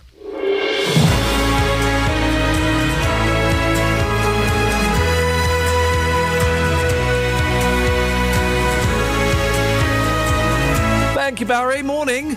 This is Iain Lee, BBC Three Counties Radio. Hands up if you're getting your second cold this month. Yes, yes. Bunged up, headaches, chest feeling a little bit wheezy already. Fun times ahead, guys. Lots coming up on the show this morning. Been a busy first hour, by the way. Going to be a busy second hour as well. There's another vote on HS2 this afternoon. This is going to be the last one until the new year. We've got two people coming on. One is for and one is against. Where are you on the argument on HS2? The Poppy Appeal, it's up and running, but where are the sellers? And are you wearing last year's in the hope that you'll be able to save a quid or two? And how much is the right amount of money to pay for a poppy? All of that and more coming up in the next hour. Facebook.com/BBC3CR. You can send me a text, 81333. Start your text 3CR. Or you can give me a call, 08459 455 555. Across beds, hearts and bucks. This is BBC Three Counties Radio. Keen to get your thoughts on the poppy story. How much are you supposed to put in the tin, the Colonel? If anyone was listening a year ago, you may remember the Colonel. It was fiery when he came in. He was a poppy seller. He suggested, I think if I remember correctly, and we'll ask him, that a pound was a little bit tight. 08459 455 555. How much did you pay for your poppy? We'll talk about that in a bit. Now, HS2, the high-speed railway from London to the north, is being debated in the Commons again today. MPs will vote on whether to give permission for the Treasury to spend £50 billion on the project. It's thought the controversial railway line, which will run through the Chilterns, will shave half an hour off of a trip to Birmingham. Well, I'm joined now by the Lib Dem leader of Milton Keynes Council, Douglas McCall, and also the Tory MP for Chesham and Amersham, Cheryl Gillan. Good morning to both of you. Morning, Iain. Cheryl, we'll start with you. You're against the project. Remind us why. Yes, I've been against the project right from the beginning. I started off basically because it went through my constituency and went through the AONB, but as soon as I started to study what was happening and what was being proposed, I'm basically against it because I don't think it's good value for money. I don't think that it does what the government expects it to do in terms of connectivity. For example, it doesn't go into Heathrow, it doesn't go into the Channel Tunnel rail link, it doesn't even go into some city centres. I think it is going to prove to be a project which takes money from other parts of our infrastructure network. And I firmly believe that there are better ways and other alternatives, and better ways to spend £50 billion. You say it doesn't go to the Channel Tunnel link. It goes to Euston, which is, what, 4-minute walk away, isn't it, from King's Cross? Well, I don't know. It might be a 4-minute walk for you, Iain, but if you're carrying cases and everything else, I'm afraid it's considerably more. Isn't this like when the M1 was being built, or the Channel Tunnel? I remember the Channel Tunnel being built, and lots of people thought they were both follies and a waste of money, yet we've kind of grown to love them and appreciate them. Well, no, I don't think it is at all, because it's not as if people that are saying they don't think that HS2 is the answer. Mind you, that begs what is the question, indeed, because that's never really been clearly identified. But there are other ways in which we can improve our transport infrastructure. I think it's ridiculous that we should be building a fixed line link between Euston and Birmingham when we don't even know where our airport capacity is going to increase in the southeast. We're waiting for a report from Howard Davis to see what we're going to do, whether we're going to have a third runway at Heathrow or whether we're going to have a completely new airport or increase the capacity at Gatwick and Stansted. And I think we're putting the cart before the horse. I think we are creating something that initially is probably going to boost the London economy, far more likely to boost the London economy than the north of England. And we're looking at a project that's going to take 30 years to complete, when things are changing in transport anyway. Well, sure, let me bring in Lib Dem leader of Milton Keynes Council, Douglas McCall. Douglas, you're in favour of the project, aren't you? Why?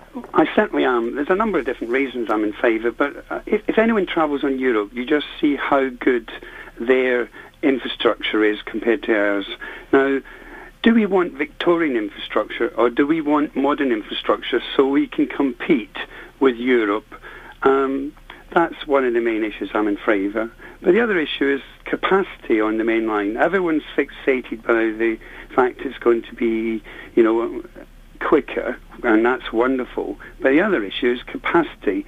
And it's not only HS2 which will benefit, but the West Coast main line will benefit because as some trains are moved onto HS2, it releases capacity on the West Coast main line. And for places like Milton Keynes, where I'm from, that'll be brilliant news. I've heard arguments, Douglas, about the capacity saying, well, it would be cheaper and feasible to extend the platforms and add an extra couple of carriages to the trains. Why can't we do that? Because it's not capacity on the trains, it's capacity on the tracks.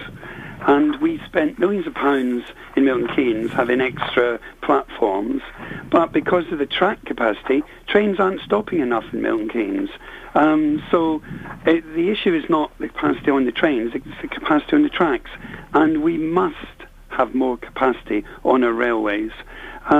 And HS2 is one way of doing that. What about the impact, Douglas, on the people living alongside the route? People are being forced out of their homes, people whose homes have become worthless because they're just on the cusp of the compulsory buyout. What about those people? Well, I think people on the route should be given proper compensation.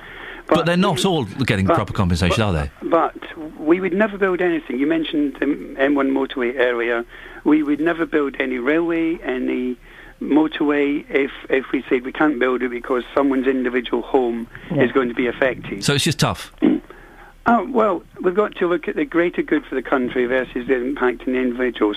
And I think we should properly compensate the individuals, but that's not an excuse for not doing anything. Cheryl, what's your response? Well, first of all, on Milton Keynes, I think it's very doubtful about any more capacity on the tracks because some of the railway experts, for example, HS2 Action Alliance, have looked at this.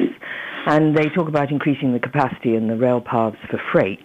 But in fact, to sustain services to those areas that are not supplied by HS2, such as Coventry, they will have to continue to run those trains. It is about seat numbers, according to the DfT, and that can be achieved by other means, for example, lengthening carriages, getting rid of first class, as we did on the Chiltern line.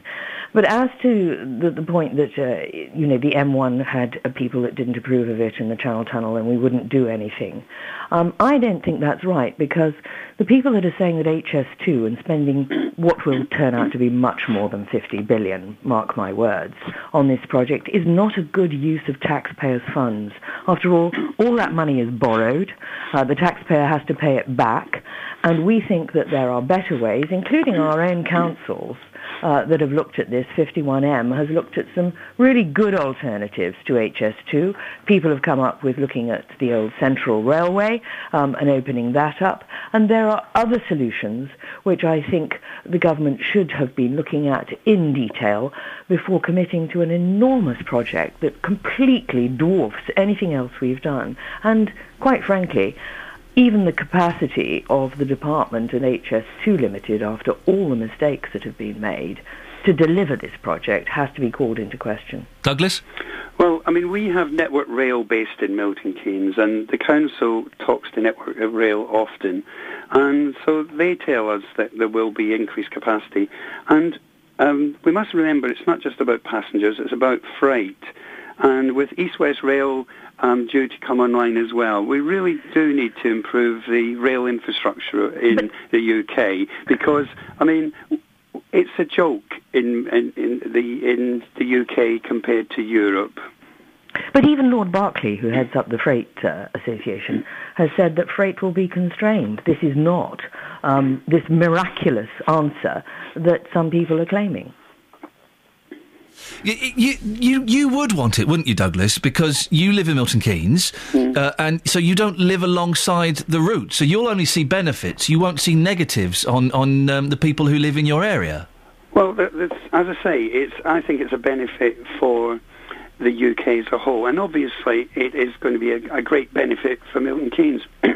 But we need to remember, I mean, there are beautiful places like Switzerland who have railways, and very good railways. But Douglas, again, sorry, just to bring you back on the thing, I have heard on this show, and I'm sure Cheryl has heard many stories from people whose homes have become worthless. They're just off the boundary, so they won't receive any money, but then they wouldn't be able to sell their house. People being forced out of their homes that they've lived in for generations. There's that human element that seems to be just being swept aside. Well, I mean, I'm talking about the principle of having modern infrastructure. Yeah, and I'm talking about the principle of people's homes and lives being ruined. Well, I'm saying to you that I would expect those people who are impacted to be fully compensated. Some of them aren't. Sorry, didn't hear that. Some of them aren't. Well, Cheryl, I'm sure you've heard stories, haven't you, of people who have been negatively impacted and they won't get financial... There's been some fantastic work done by Hilary Wharf, who is a railway expert, at HS2 Action Alliance, and she estimates from looking at the government's own figures, actually I think this is from the government's own figures, that there's nearly 500,000 properties within a kilometre of HS2. There is no doubt from even my caseload there are people whose property prices and lives that have been affected by this who will never get any compensation. And I think really what your other interviewee is saying is that this is a price worth paying. Well, I do not think it is a price worth paying. I think it is worth looking at what other things we can do, what is coming on in terms of new technology, what is possible, and on the commuter overcrowding. I mean, I've even heard from railway experts that if we stopped the Virgin trains in Milton Keynes and allowed the commuters to get off at peak times, that would help. But that doesn't currently happen at the moment. Douglas, last 30 seconds to you. Well, I just think we need to either be in the Victorian era or the modern era, and we need to move forward with modern infrastructure. I appreciate both your time this morning. Thank you. Last voice you heard there, Lib Dem leader of Milton Keynes Council, Douglas McCall. And the other voice was the Tory MP for Chesham and Amersham, Cheryl Gillam. Well, you've heard their arguments. I'm sure you're... possibly it swayed some of you. I'm sure you're pretty set in your thoughts. What do you think? Good thing, bad thing? Simple question. HS2, good idea, bad idea? 08459 455 555. This is BBC Three Counties Radio. It's 7:15. Let's get the travel now with Alice. Travel news for beds, cards and bugs. BBC Three Counties Radio. Thanks very much. Good morning. The M1 London bound, there's been an accident at Junction 7 which was involving 3 cars. That's now been moved onto the hard shoulder, but things are slow all the way back to Junction 10 at Luton Airport. The M25 anti-clockwise is still down to 2 lanes between 24 for Potters Bar and 23 for South Mimms. It's after an accident involving 2 lorries. Queues are still back to 27 for the M11 there. Also anti-clockwise, there's a lane closed between Junction 17 for Maple Cross and 16 for the M40. That's slow back to Junction 18 for Chorley Wood. In Bricket Wood, the North Orbital is very slow at the M25-21A roundabout there. And on the public transport, there are no reported problems. This is Alice Glossop, BBC Three Counties Radio. Thank you very much, Alice. 7:16. It's Thursday, the 31st of October. I'm Iain Lee. These are your headlines on BBC Three Counties Radio. The Conservative MP for Chesham and Amersham, Cheryl Gillan, has told me this morning that HS2 is not good value for money and won't bring the benefits to the economy that the government expects. Details of a proposed review of competition in the energy sector will be announced later this morning. And in sport, England's cricketers are playing a Western Australia Chairman's 11 in Perth in a warm-up match ahead of the Ashes. The weather today, cloudy start this morning with outbreaks of rain. Drier conditions will follow in the afternoon.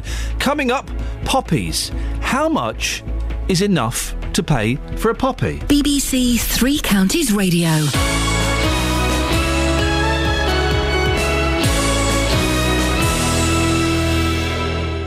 Roberto Perroni. I can bring you now some good news for women. What do you look like in a pair of Speedos or swimming trunks?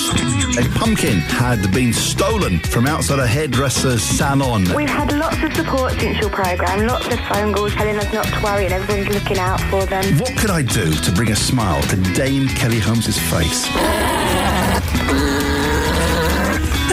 Do you know what that sound is? I do. They're alpacas. I've got 6 alpacas. They're lovely. Everyone takes the mickey. Roberto Perroni, weekdays from 3 on BBC Three Counties Radio. So I will get a poppy. Probably a red one, simply because I don't think I necessarily have the courage to wear a white one. Because people do give you a funny look. I'm not huge on making political statements, so I probably will get a poppy, and if I do get one, I'll put £1 in. I'll put £1. Is that a bit tight?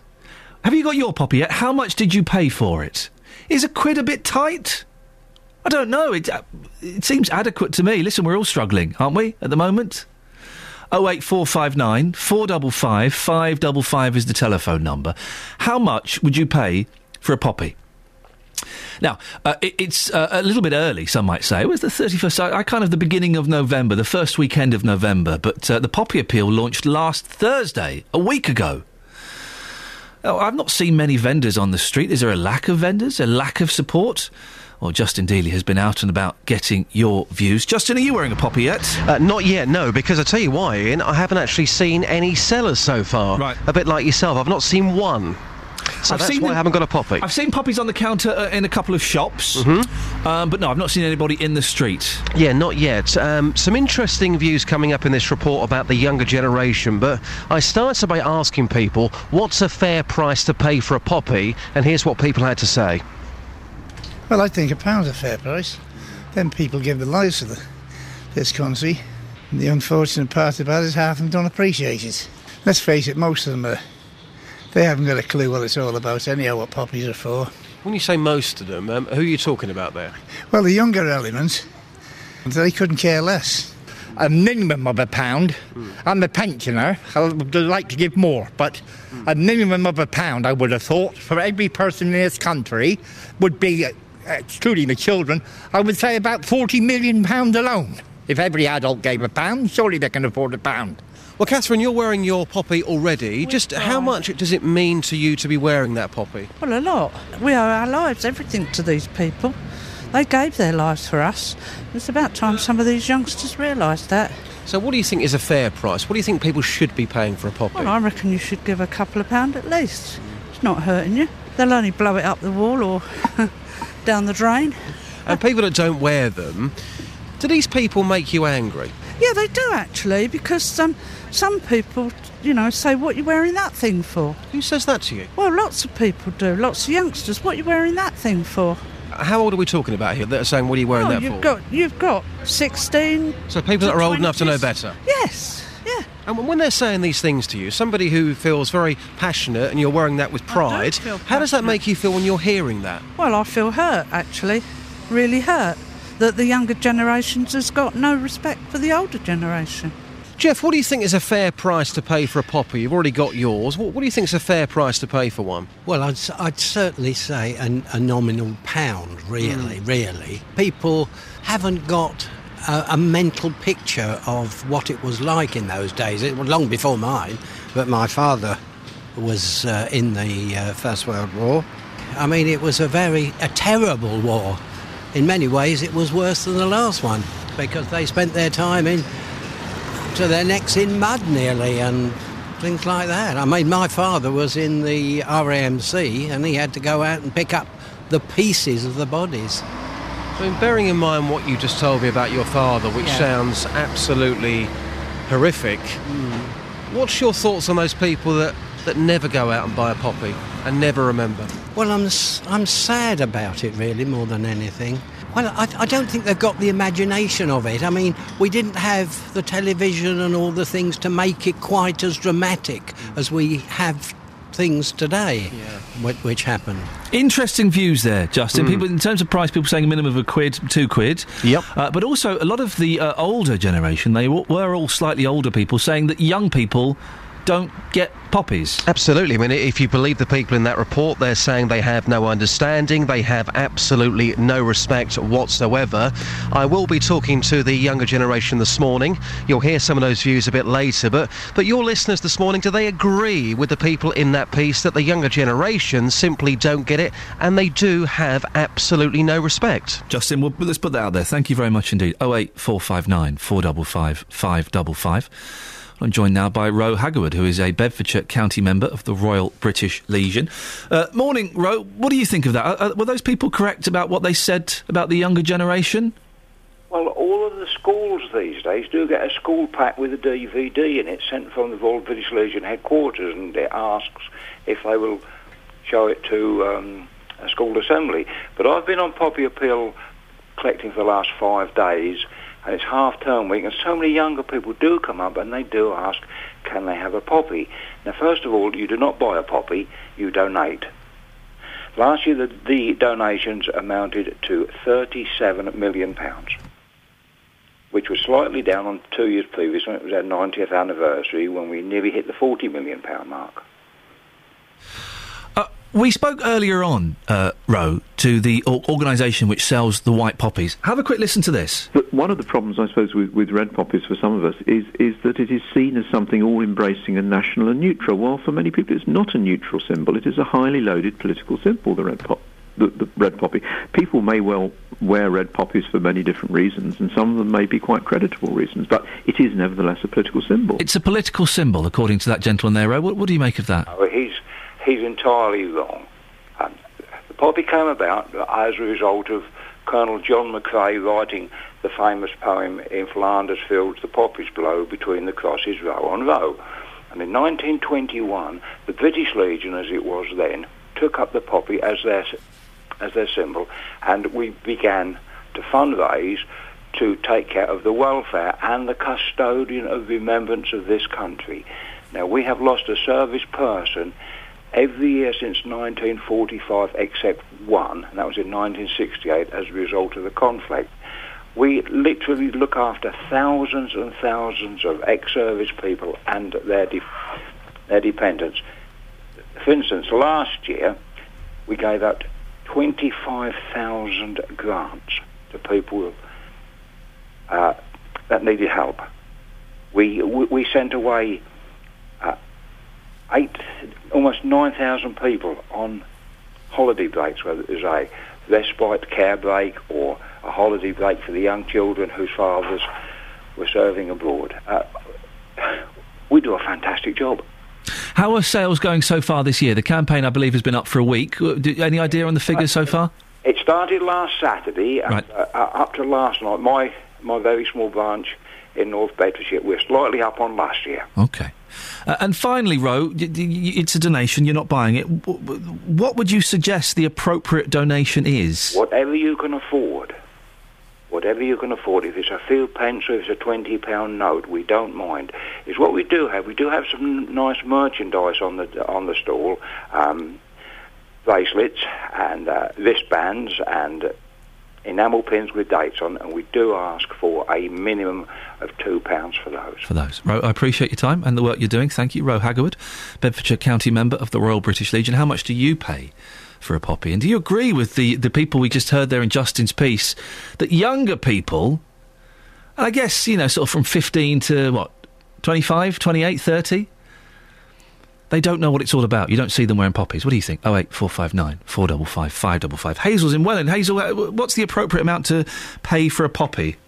Well, I donate £20, and I've got an enamel brooch which I wear every year, so I don't take a poppy, but I do put £20 in the collecting tin. Do you put that in every year? Yes. That seems rather a lot of money, Hazel. Why do you feel the need to give that much money? Because I was a child during the last war, and a lot of my friends, their fathers didn't come back from the war, and none of us had much money, but they had even less than the rest of us. And I know that there are still children being orphaned all the time from soldiers who are dying, and I just feel that I'm a pensioner, so I don't get an awful lot of money, but I put in £20 and I put £20 in Help the Heroes as well. If someone puts in £1 for a poppy, is that acceptable? If that's all they can afford, yes. I don't know if you heard the piece that Justin Dealey recorded, where he was speaking to people of a slightly older generation who said that they don't see young people in their teens and their 20s wearing poppies. They don't get it. Would you agree with that, Hazel? I think probably some don't get it, but a lot of them are actually taken on school trips to the to the cemeteries abroad where the soldiers are buried, and I think they get it, and but I don't think all children do that, but I think they do. Some do and some don't. Hazel, I appreciate your call this morning. 08459 455 555. She puts in 20 quid. 20 quid. Well, good for her. OK, confession time. I put in a quid, right? I could afford more than a quid. I could afford more than £1. Am I, by putting in £1 when I could afford more, am I being tight and disrespectful? 08459 455 555. I can afford more than a quid. I put in a quid. Am I tight and disrespectful? Give us a call. Let me know your thoughts. Also go to facebook.com/BBC3CR. I'm being told by members of my team that I am being a bit tight. Thank you very much for that, Kelly. Let's get your views on that, dear listener. Travel news for beds, cards and bugs. BBC Three Counties Radio. Good morning. On the M25, there are now severe delays going anti-clockwise because it's down to 2 lanes between 24 for Potters Bar and 23 for South Mimms. There's recovery work going on after an accident involving 2 lorries. Queues are back to just before junction 27 for the M11, and it's taking over an hour and a half to get through. Also anti-clockwise on the M11, 1 lane is closed between junction 17 for Maple Cross and 16 for the M40 after an earlier breakdown. There's recovery work going on there too now.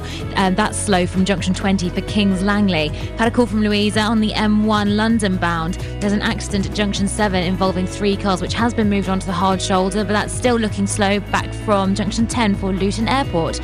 The A1M southbound is slow around junction 7 for Stevenage, and on the public transport there are no reported problems. This is Alice Gossip for BBC Three Counties Radio. On the subject of poppies, we've just had a tweet. I just used my poppy from last year. I've had the same one for 7 years now. Only paid 50p for it. Very good value. 08459 455 555. Across beds, hearts and bugs. This is BBC Three Counties Radio.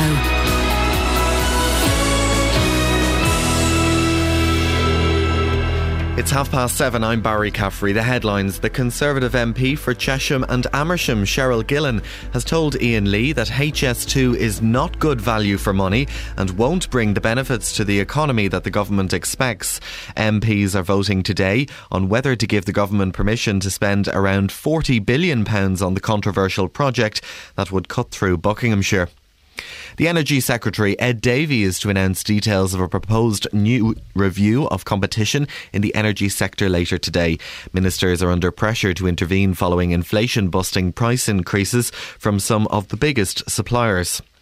It's been suggested that too many patients are being admitted as hospital emergencies in England. The National Audit Office says at least a fifth of last year's emergency admissions could have been managed out of hospital. And university lecturers at colleges across Beds, Hearts and Bucks are expected to take part in a national one-day strike later today over pay. Picket lines are expected at the Luton and Bedford sites of the University of Bedfordshire, as well as at the University of Hertfordshire and the Open University. And the weather, it'll be a dry morning with some hazy sunshine. It'll stay dry for most places this afternoon, but there may be a few spots of rain from any thicker cloud around. Maximum temperatures of 13 degrees Celsius, that's 55 degrees Fahrenheit. Three Counties Sports. BBC Three Counties Radio. Tottenham have reached the quarter-finals of the League Cup after beating Hull City on penalties. Spurs came from 2-1 behind in extra time to draw 2-2 and forced the shootout, which they then went on to win 8-7. Andre Villas-Boas was delighted to see his side finally win a penalty shootout after losing their previous 7 attempts. Also for myself, I've lost a couple in the cup against Academic, and we suffered in Basel last season. And the most ironic thing is that we didn't train this time for penalties, and all of them were slotted perfectly. and against Basel, we trained and ended up missing all 3 of them. So it was great for the players to enjoy this victory and break that voodoo as well. Newcastle's hopes of winning the League Cup are over for another season after they were beaten 2-0 in extra time by Manchester City. The Newcastle manager Alan Pardew says their fourth round defeat is hard to take. The last four performances I think have been strong, but we've only taken 1 point and got knocked out of the cup in that period. And that's hard to take, I think. I couldn't have asked more from the players tonight. They carried the game plan through to the letter, and we just didn't get a break when we perhaps needed one. Queen's Park Rangers missed out on the chance to move back into second place in the Championship after they drew 0-0 with Wigan. England's cricketers are playing a Western Australia Chairman's 11 in Perth in a warm-up match ahead of the Ashes.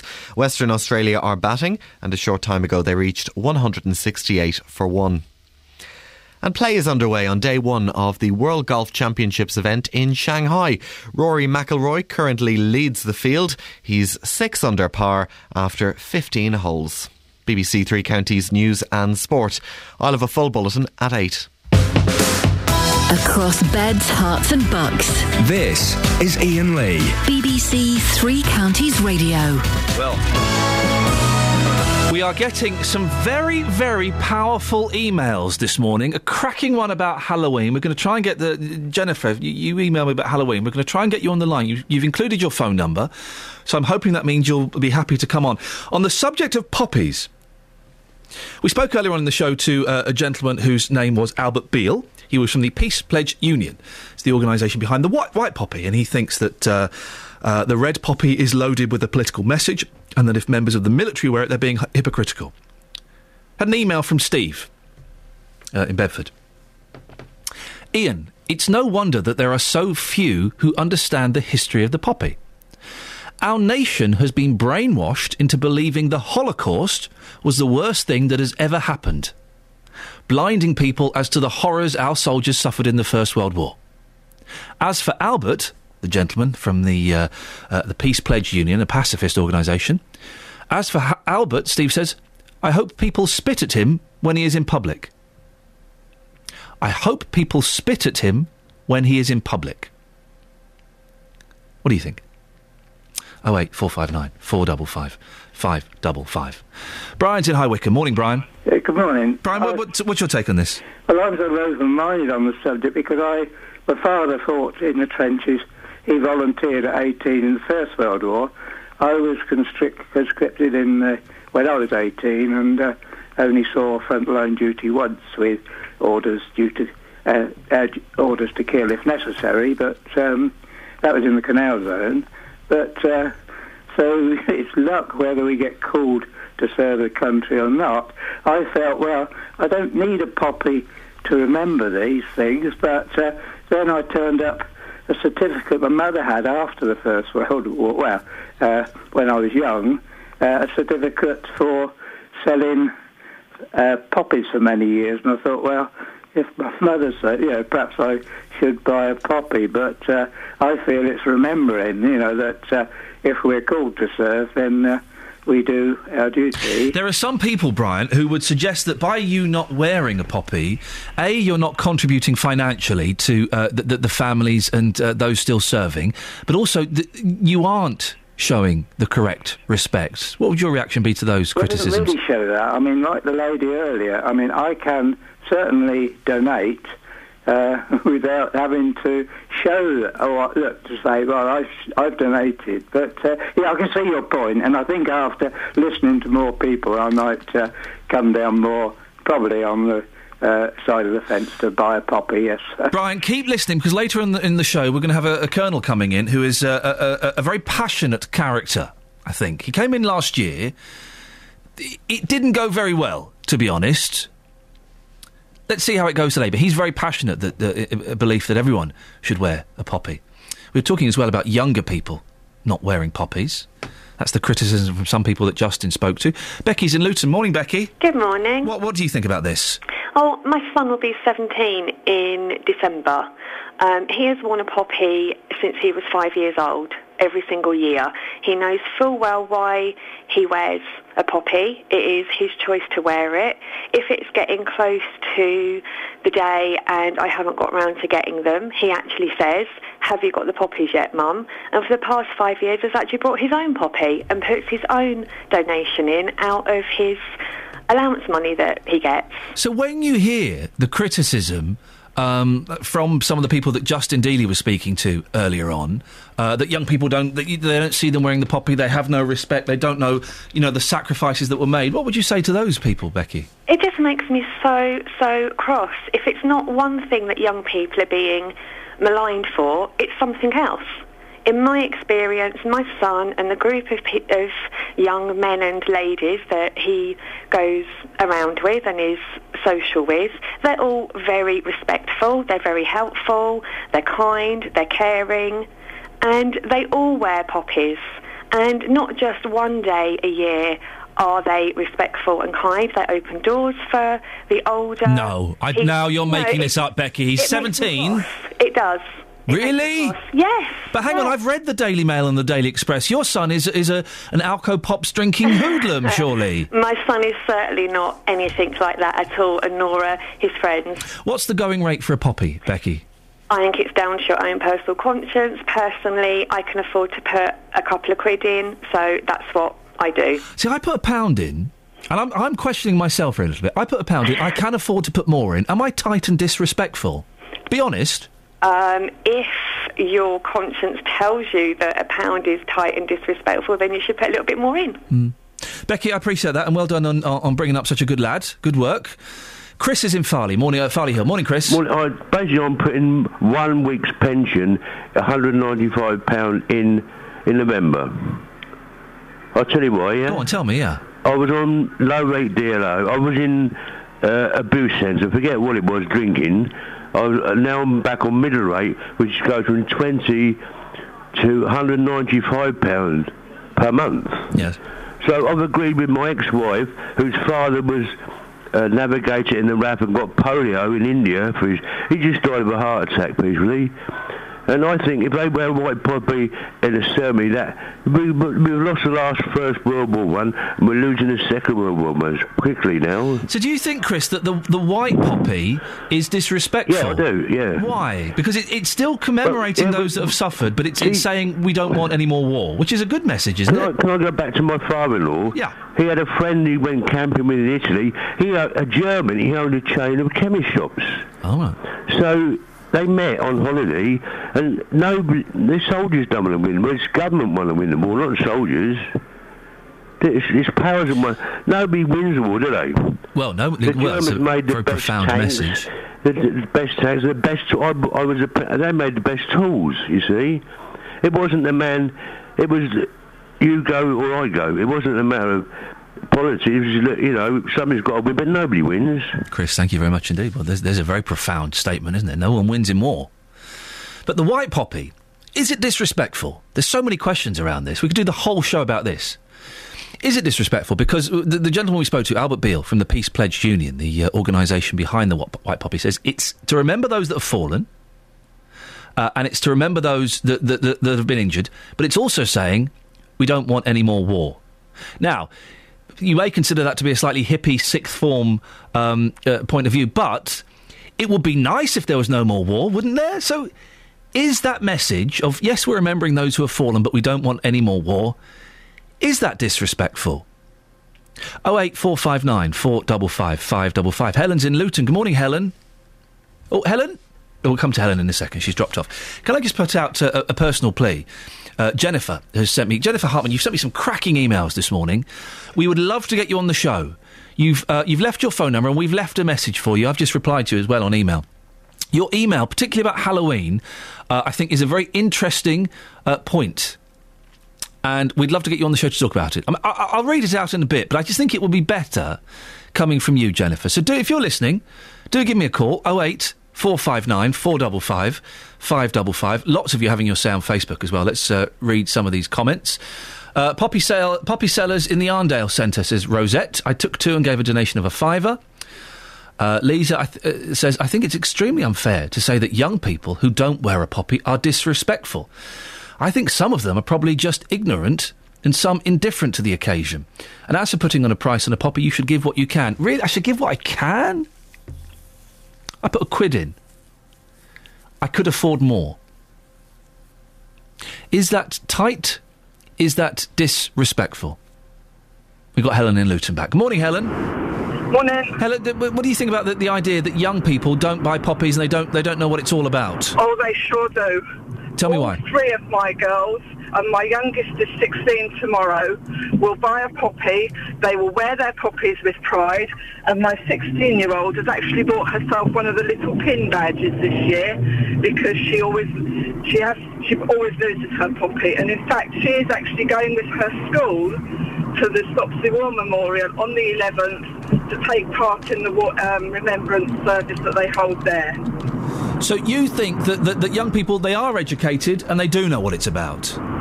If their parents educate them, and my children have been told what Remembrance Day is all about. Helen, thank you. We're going to leave you there just because it's not the greatest line, but thank you very much indeed. Jennifer has just emailed. She's not very well today, so she can't come on. So I shall read her email out. It's about Halloween, OK? Have a listen to this. She's got very strong views on Halloween, and we do kind of treat it, don't we, as a little flippant, it's just kids going out dressed up as witches and little devils, and they're collecting fun-sized Mars bars, you know, all this kind of stuff. Are we being too flippant? This is what Jennifer says. Ian, it bothers me that some parents think it's a good thing to introduce their children to devil worship. Are they crazy? It seems to me that more people in the UK believe in vampires rather than God. Then she goes on to explain why this may be the case. It must be the skunk weed, drugs and booze that are changing people's brains more than they realise. Well, is Jennifer right? Not necessarily about the skunk weed, drugs and booze, although you can come in and talk about that as well, but that we are introducing children to devil worship? I know listen, I've done this before in another life on another radio station, and lots of people called up to say, yeah, no, it's devil worship. It's insane. Why are we promoting this evil nonsense? Halloween, bit of fun, or devil worship? 08459 455 555. Getting so many phone calls this morning. Got some. I mean, if I'm honest, the poppies and the Halloween, cracking stuff to talk about. What a gift to have both of these today. 08459 455 555. Maybe we can send Justin out before the end of the show as well to ask if there's anything wrong with Halloween.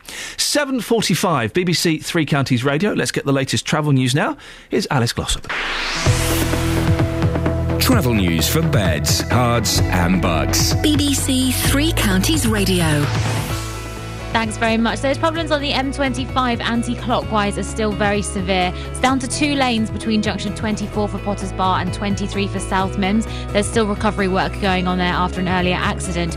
Queues are now back to junction 28 for the Brook Street roundabout, and it's taking over an hour and a half to get through. Also anti-clockwise, 1 lane is closed between junction 17 for Maple Cross and 16 for the M40 after an earlier breakdown. Things are slow from junction 20 for Kings Langley. On the M1 London bound, there was an earlier accident involving 3 cars at junction 7. That's now been moved on to the hard shoulder, but things are still looking slow back from junction 10 Luton Airport.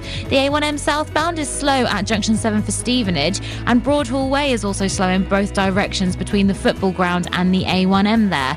On the public transport, there are no reported problems. I'm Alice Glossop, BBC Three Counties Radio. Alice, thank you very much indeed.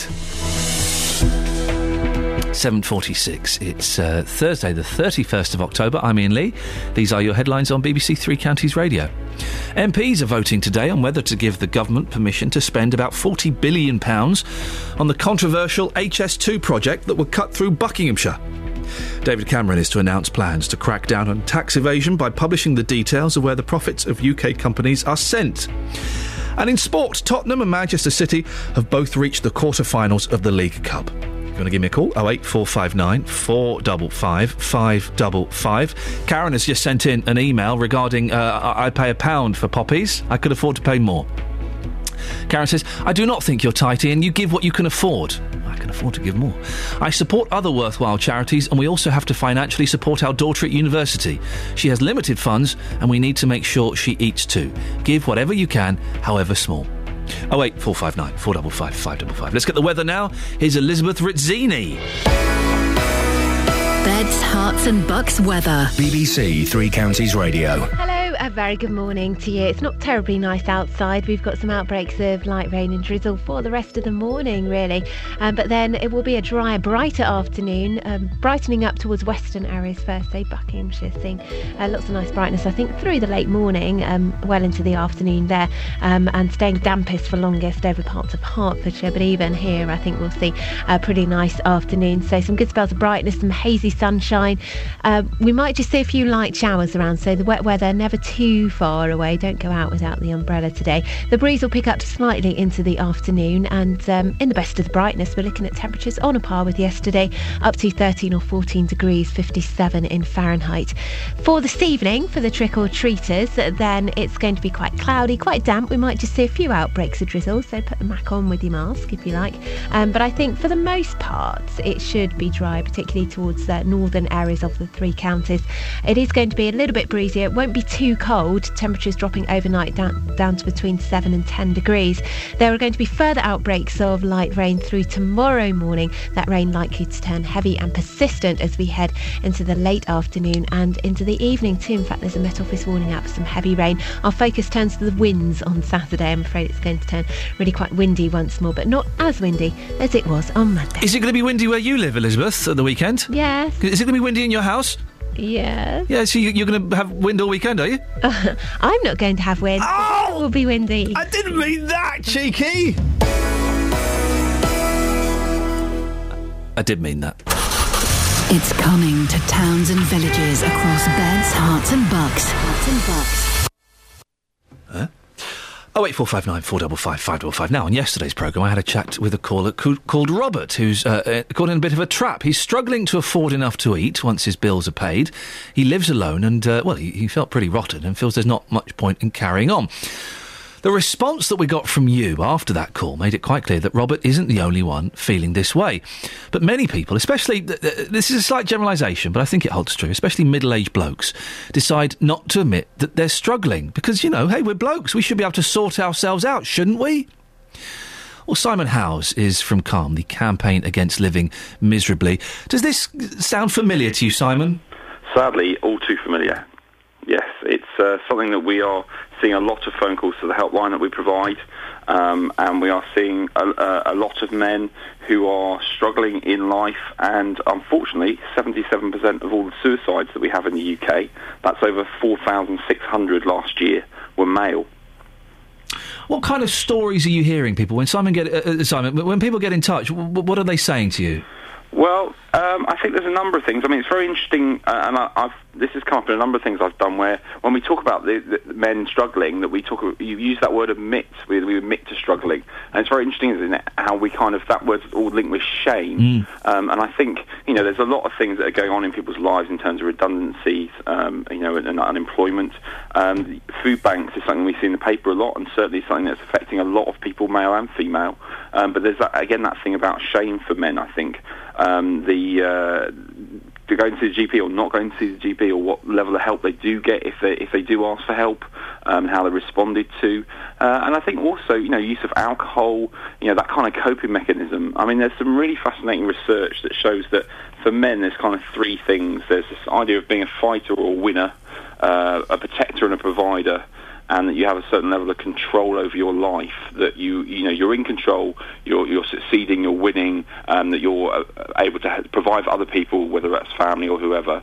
And when those things are taken away from you, particularly if you lose jobs or your relationship break down, those kind of things, there's a real sense that you've failed as a man, which isn't true, but that's how it feels. How do you, as an organisation, Simon, reach out to those people who can't admit or won't admit they've got a problem? Well, we work very hard to kind of, I think, challenge society and those kinds of unspoken rules about, what we expect men to be, because they're really very unhelpful. If we think back to the sort of 70s and 80s, for the feminist movement, women really redefined who they were, and they said, actually, there isn't this ideal woman that's a domestic goddess and has children and does all X, Y, and Z. Actually, we can be engineers, we can be architects, we can be mothers, we can be princesses, we can be play rugby, we can do whatever we want. Thank you very much. And that kind of stereotype has been broken down a great deal, but for men it's very much still a straitjacket. And so we're challenging society to say, look, you know what, we need to stop giving these messages to men that they have to conform to this ideal. And then we're out and about in the communities where we work, promoting our helpline, our text service and our website. We have posters in kebab shops, in hairdressers, we work with nightclubs, a whole range of things where men are, where they're doing their thing and where they're kind of occupying their space. We're in there as well, talking to them and promoting ourselves. Go and get a pen and paper, dear listener, because we'll give out those details in just a couple of minutes. What practical help can you offer, Simon? Well, we have our helpline is free, confidential, and anonymous, so it is a really ideal option for a guy who wants to kind of get something off their chest, because they don't have to register or log in or kind of give any details over.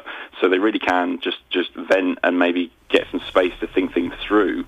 And that is a really important point, actually, that, as we know, there's an old joke, isn't there, the girls go to the toilets in twos, and this whole idea that women kind of club together, and often men don't do that. And there's lots of scientific research to show that it's really healthy to have friends that you can speak to and be honest with and meet regularly. And unfortunately, things like all the pubs that have closed in the local community, again, has challenged that, really.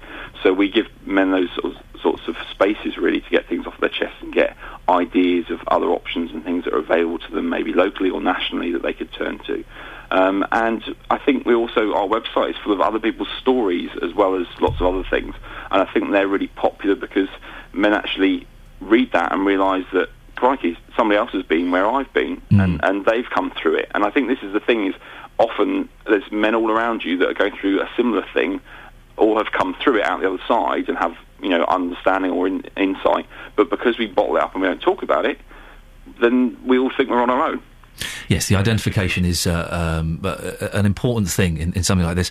Simon, what are the contact details? If people are listening and thinking, well, maybe I'll have a little chat, how can they get in touch? Yep, they can phone our helpline, which is 0800 585858.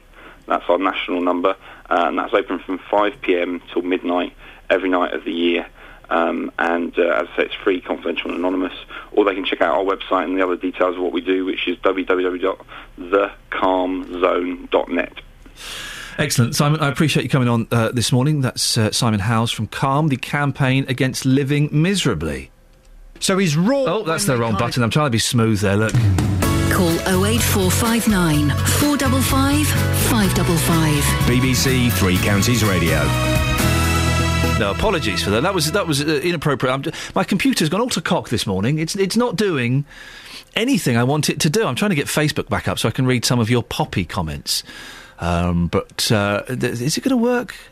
You would think the BBC, listen, the amount of money they've been creaming off the top recently in terms of payouts and things like that, you'd think some of it could come my way and get me a decent computer in the studio. Come on, guys, for goodness sakes. Facebook.com/BBC3CR if you want to have your say. We're asking this morning about poppies. Have you got one? How much do you pay for it? And I pay £1. I can afford more. Am I tight? Am I disrespectful? Anne-Marie says, stop slagging off young people. This was another thing. Justin Dealey spoke to some older people who said perhaps younger people were a little bit disrespectful and didn't know what it was about. I'm 22. I've never met a single person of my age who didn't know what a poppy was or didn't wear one or didn't respect the reasons for wearing it. Even when I was younger, this wasn't true. I would have started wearing one, but I haven't yet seen a poppy seller this year. Older people love to slag off the younger generation, but they forget who it is that teaches us about our history and how we came to be where we are today. There's something. I've got an idea bubbling. I can't quite work out how to do it without sounding like, really naff like Simon Mayo or something. But there's something in older people versus younger people. And I don't mean in a competition. There's a fight. It could be. Yes, I don't know. But there's something in getting an older person and a younger person on. We'll think of it. There's an idea in the back of my head. Sharon says, I know lots of young people who wear their poppies and will be taking part in Remembrance Sunday parades and service. And Rupert says, I don't have a poppy yet. We had sellers coming to the door in our village. I like to find a seller who is a war veteran and tell him or her how much I appreciate what they did for our country. I plan on spending a £5. The final one from Giles. This is quite long, so let's quickly get through this. I didn't realise the poppies were available yet. I usually get one about a week before Remembrance Sunday, but we'll pick one up today. I did, however, want to say wearing a poppy is a person's own individual choice as to whether they want to or not. I'm fed up every year reading in the press how some celebrities are publicly shamed for not choosing to wear one, and the general public who do not buy one are given the guilt treatment and views of disgust by some people. Everyone has differing opinions on the subject and should be respected for that. My opinion is the British Legion do an amazing job and should be supported fully. Well, we'll be speaking to a colonel who represents the British Legion a little bit later on. Last time he came in, about a year ago, it was, how can I describe this? Feisty, frosty, tense. He's coming back in. He wears his tents. He'll be on the phone a little bit later on, telling us why it is important to buy and wear a poppy. And I'll be asking him, me giving a quid, is that disrespectful at all? I remember last year he strong-armed, is that too strong a word? He encouraged Sophie Solaria to buy a poppy when she... was it you as well, Kelly? Yeah, I walked past without a poppy. Yeah. And he asked why I hadn't worn a poppy, why I wasn't wearing one. Yeah. But it was because I hadn't bought one yet. And did you buy one off him? Yes. And how much did you give? I think £1. Did he say that was tight? No. Okay. Well, but maybe we need more people like that. Some might consider that pushy. Some might think, well, no, good on him. Fair play, he's trying to raise money for the wounded and the fallen. BBC Three Counties Radio. Let's get the travel news now. Here's Alice Glossop. Oh, no, it's not. Hang on a second. Alice, don't worry. That was my fault. Stay there. Hang on, I can fix this. No one's going to notice anything. Let's move that there. Going to move that there. Bish, bash, bosh. Here we go. Right, let's try again. Travel news for beds, cards and bugs. BBC Three Counties Radio. Thanks very much. On the M25 going anti-clockwise, still severe delays where we're down to 2 lanes between 24 for Potters Bar and 23 for South Mims. Queues back to 28 Brook Street roundabout and it's taking over an hour and a half to get through. 1 lane is closed between junction 17 Maple Cross and 16 for the M40, which is slow to junction 20 for Kings Langley. M1 London bound, there's been an accident and it's slow back to Toddington Services. The accident is at junction 7. The travel time there is over half an hour. This is Alice Glossop, BBC Three Counties Radio. Thank you very much, Alice. No one noticed the little mix-up there, I don't think. Poppies. How much should we pay for them? And also Halloween. Are we encourage our children to believe in the devil? Local and vocal across beds, hearts and bucks. This is BBC Three Counties Radio.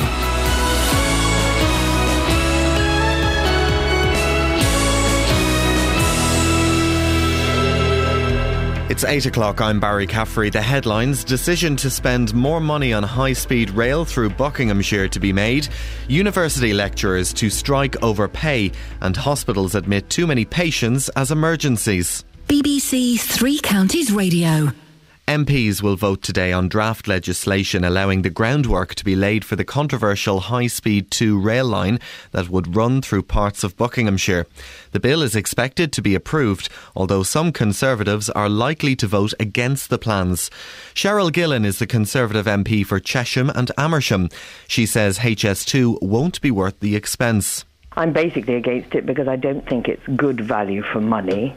I don't think that it does what the government expects it to do in terms of connectivity. For example, it doesn't go into Heathrow, it doesn't go into the Channel Tunnel rail link, it doesn't even go into some city centres.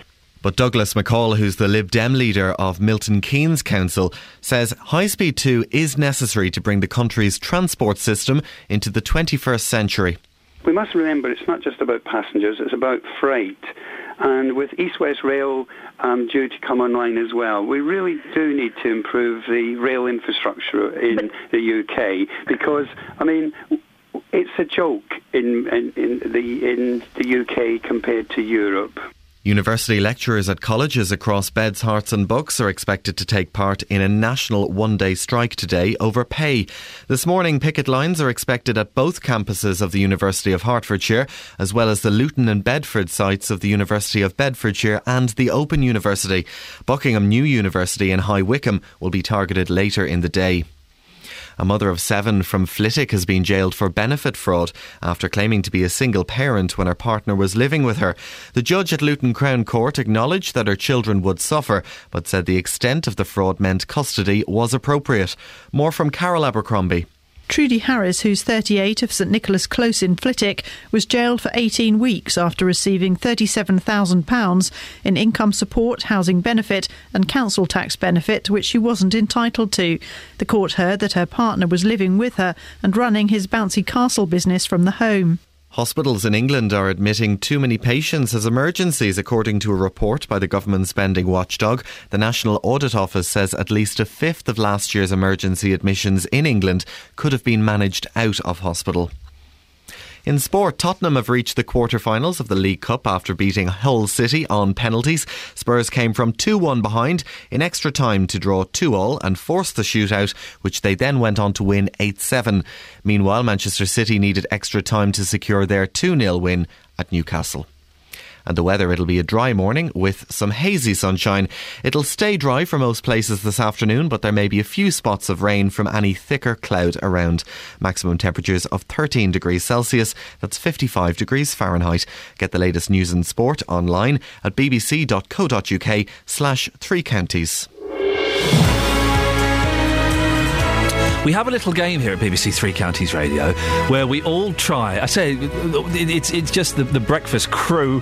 Breakfast crew? I think Hart still use that phrase. We try and scare the flip out of each other, and it's just hiding behind doors, popping out and going boo. This has been going on for some time, and it's really got quite nasty. Elaborate, that's the word. Yes, elaborate. To the point where I spent 15 minutes in the pouring rain hiding in the car park this morning to scare Kelly Bates. It was ruined by a ghostly Catherine Boyle peering out of the window. Ruined it. A waste of 15 minutes. Well, I've just come back from the lavatory, being proud of myself because I've started washing my hands after going to the toilet now, only to lose 5 years of my life. Good work, Kelly Betts, good work. But just be warned, your time is coming. Your time is hidden behind a door. Jumped out. Ah! Lots coming up on the show this morning, including another vote on HS2 this afternoon. It's going to be the last one until the new year. Which side of the tracks are you sitting on? The poppy appeal is up and running. Do you buy them? Is there a generational gap? And how much is the right amount to pay for a poppy? And I had an email from Jennifer about Halloween saying it bothers me. Some parents think it's a good thing to introduce their children to devil worship. Are they crazy? It seems to me that more people in the UK believe in vampires rather than God. She goes on to say it must be the skunk weed, drugs and booze that are changing people's brains more than they realise. Well, Halloween, bit of fun or devil worship? Facebook.com. Are you getting in touch with us this morning? Never had so many Facebook emails and phone calls. I'm loving it. Keep it up, please. We'll try and squeeze you all in. Facebook.com/BBC3CR. Give us a call, 08459 455 555, and you can email me directly if you want, ian.lee@bbc.co.uk. Across Beds, Hearts and Bucks. This is BBC Three Counties Radio.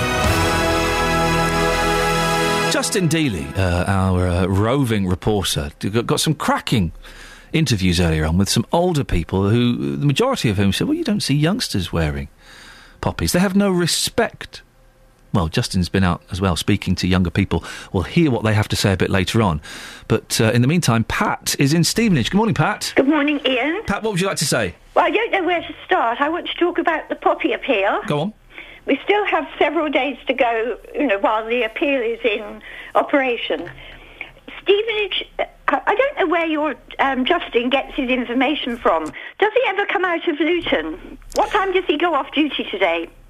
I don't know. Why. What would you like from Justin? Tell him to come to Stevenage for a change. OK. He will find the Army cadets, the Air Force cadets, veterans of the Royal Air Force, and other, organisations within the forces. Stevenage is thriving with its poppy appeal this year. And lots of young people wearing them. Well, yes, it's half term, and I wish you'd been stood with me outside Costa Coffee yesterday. Oh, no. And what do you mean, oh no? I was busy yesterday. I couldn't stand outside Costa Coffee in the cold. Well, I was selling my poppies from 10 until 4, and a lot of young people, they queue to put money in the box. How many poppies did you sell, Pat? Well, I came home with my poppy tin too heavy to handle. Good for you. What's the going rate for a poppy? I put £1 in. Is that fair? They give you a list. You don't buy it, you donate. Yes. So, OK, you put your £1 in. You probably lose that the next day, so you'll come and donate for another one. Oh. But let me just say, people do pass you by, but it doesn't make me feel sad in any way. I'm a volunteer. 28 years I've been selling poppies in this town in memory of my mother, who died in 86, and she was a poppy lady. So you don't think any less of those that decide not to wear the poppy, or indeed wear the white poppy? No, the white poppy, I understand, is a poppy, to commemorate peace. Yes. And you haven't mentioned a blue poppy. Oh, I've not seen a blue poppy. What's that? It's a sweet lavender blue colour, and I bought mine in Eastbourne, many years ago, and that is a collection for animals who were in the wars. Of course, now people take their dogs,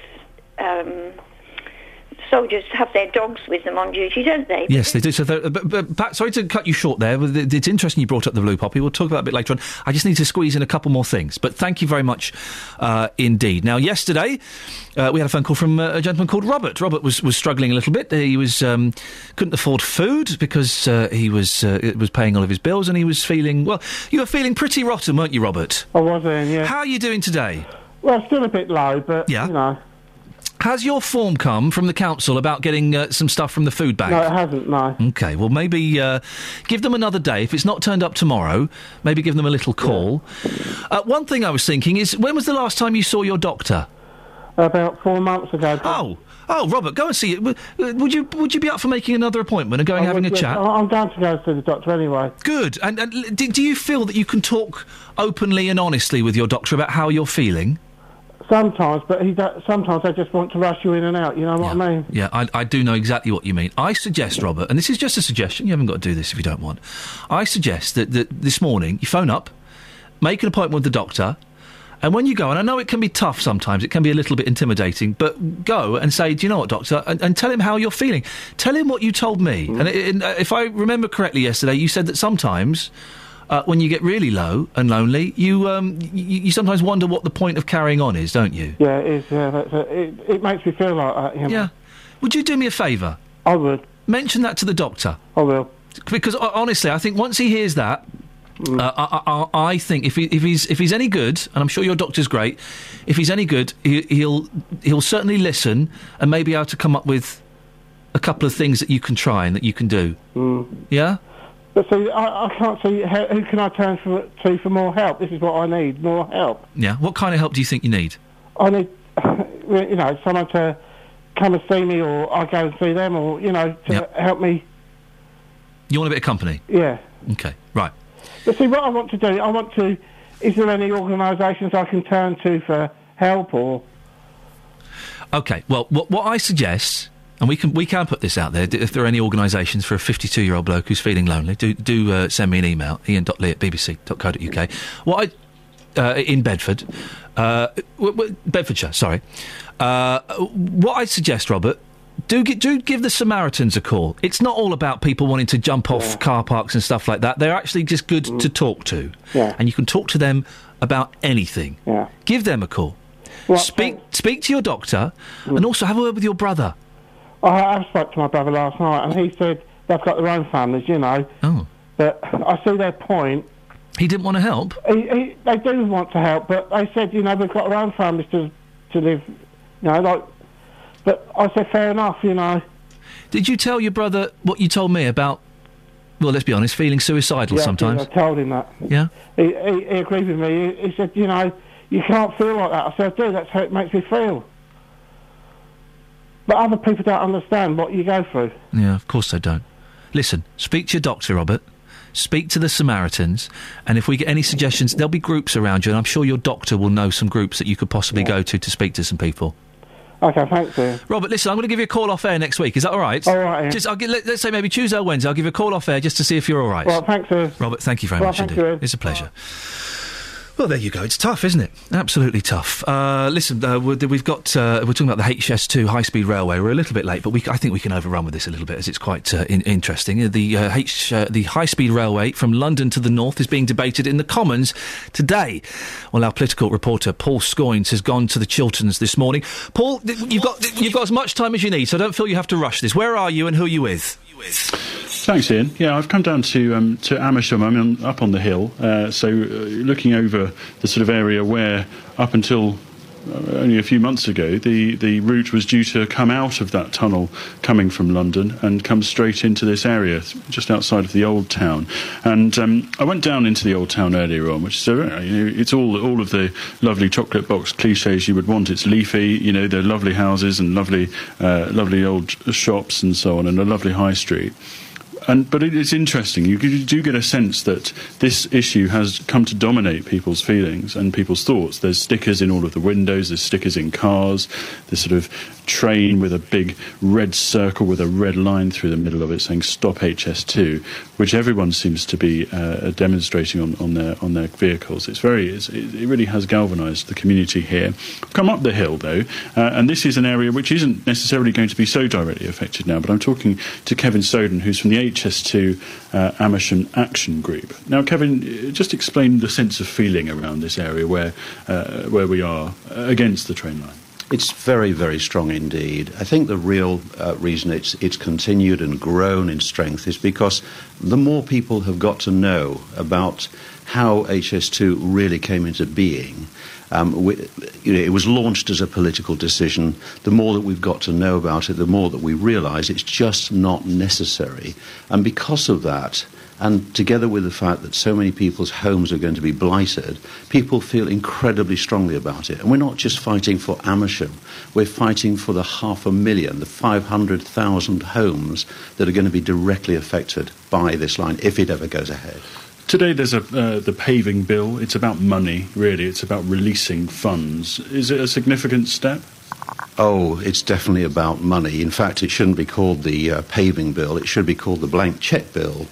The essence of this is that, again, the government, in the guise of HS2 Limited, its wholly owned subsidiary, have vastly overspent. They've already spent £800 million. In other words, just under £1 billion. And they haven't even put a spade in the ground. And that's purely going on consultants and planning and straightforward thinking about how they're going to solve the problems that HS2 will undoubtedly bring. What this paving bill does is basically give them a blank cheque, totally uncontrolled expenditure for the rest of this Parliament, and it's expected that they'll spend £1 billion. Just on this bill alone? Just on this bill alone. Do you not see the benefits that are talked about? We heard earlier this week from the government, from HS2 Limited, about the impact that it's going to have on some of the other areas around the country. There's talk of potentially £15 billion a year in net benefits to the UK. Does that have any sort of sense of being an acceptable argument here? Well, it would be good if that was true, wouldn't it? This 15 billion, what did the government do? Did it go to a reputed economic foundation or, shall we say, a really strong economist? No, they didn't. They went to KPMG, who came up with what has been aptly described as voodoo economics. Within 24, 48 hours, your own business editor, Robert Peston, had ridiculed that. So, yes, of course there are going to be some benefits. But if the benefits are so fantastic, why haven't they come out any time in the last 3 years? It's just crazy. Do you get a sense that this is a battle that's already been lost, though? Oh, absolutely not. There's everything to play for. I can't put it any more simply than the more that people know about HS2, the more that they question the reasoning behind it. Okay, thank you very much, Kevin. We will be in this area for the rest of the morning, Ian, so I'll go and get some more sort of views from Great Missenden, just up the road, and also from Wendover, where this line will come out of the tunnel, where indeed lots of people are particularly concerned, and indeed we've heard some stories about people's houses being worth nothing at all. So back to you for now. Paul, thank you very much indeed. Thank you for as well to your guest there, Kevin Soden. Travel news for beds, cards and bugs. BBC Three Counties Radio. Well, those queues on the M25 are getting slightly better, but there are still delays. That's because it's down to 2 lanes between junction 25 in Enfield and 24 for Potters Bar. There's recovery work after an earlier accident. Queues still back to junction 28 Brook Street roundabout, but it's taking just over an hour to get through now, so it's been cut by about half an hour. Also, anti-clockwise, 1 lane is closed between junction 17 for Maple Cross and 16 for the M40. Things are slow there from junction 19 for Watford. The M1 London bound, there was an earlier accident at junction 7 involving 3 cars. Things are slow back to the Toddington services, and the travel time is just over half an hour there. On the M40 northbound, things are slow coming off the A40 at Denham roundabout, heading up towards the M25. And if you're heading southbound on the A1M, things are slow around junction 7 for Stevenage. And on Broadway Hall, both directions looking a bit slow between the football grounds and the A1M. In Hitchin, we had a call from Dave to say there are queues on Purton Road eastbound between Hitchin Road and Upper Tilehouse Street. On the public transport, there are no reported problems. I'm Alice Glossop, BBC Three Counties Radio. Right, it's 8:18. It's Thursday, the 31st of October. I'm Iain Lee. These are your headlines on BBC Three Counties Radio. MPs will vote today on draft legislation allowing the groundwork to be laid for the controversial HS2 rail line that would run through parts of Buckinghamshire. University lecturers at colleges across Beds, Herts and Bucks are expected to take part in a national one-day strike today over pay. The weather cloudy this morning with outbreaks of rain. Drier conditions will follow in the afternoon. Coming up, poppies. What's a decent amount to pay? BBC Three Counties Radio.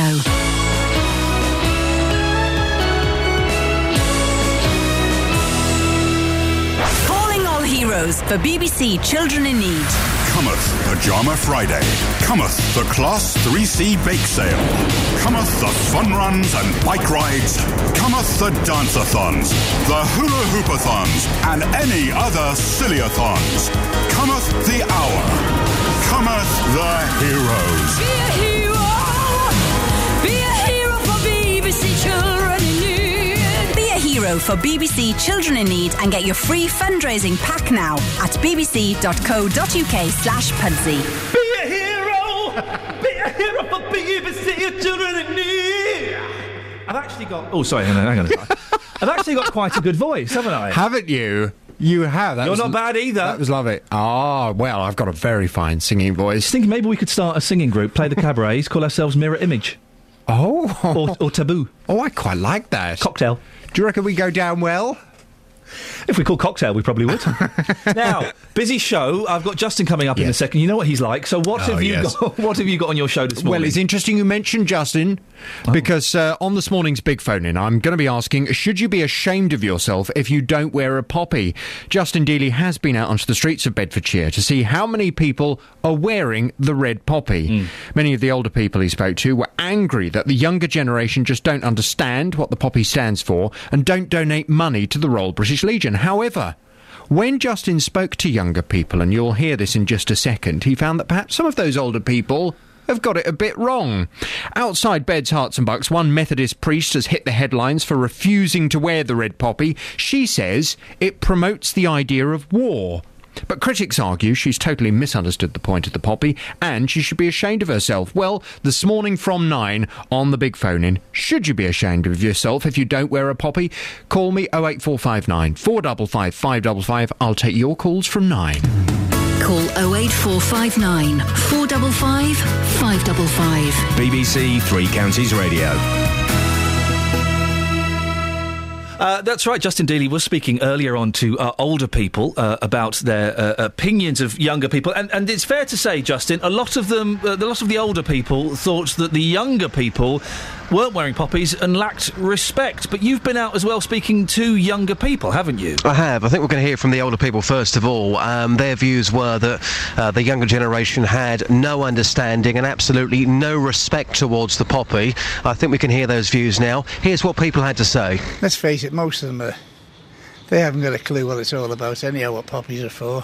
When you say most of them, who are you talking about there?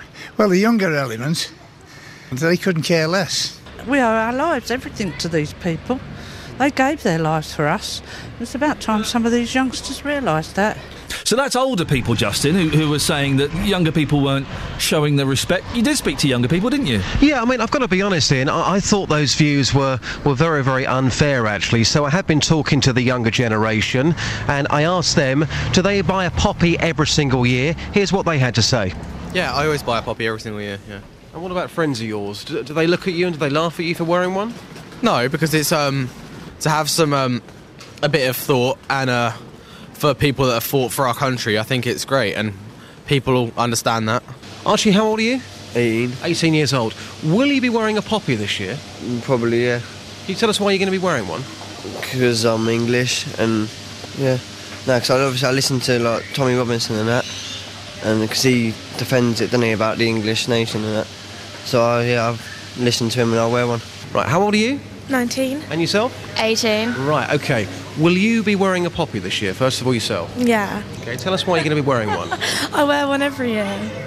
And you, do you wear one? Yeah. Listen, I'm being told this morning that the younger generation, i.e. you two, you have no respect and no regard for the poppy, but that's clearly not the case, is it? No, I wear one every year. You know what it stands for? Yeah, Remembrance Day, isn't it? Yeah. Yeah, and all the soldiers that, died in the war. Right, somebody who's 21, younger generation, will you be wearing a poppy this year? Yes, I will be. Can you tell us what it stands for? It stands for all those people who have represented our country in war zones and obviously helping to protect our country and our land. I mean, some of your friends will try and act all cool.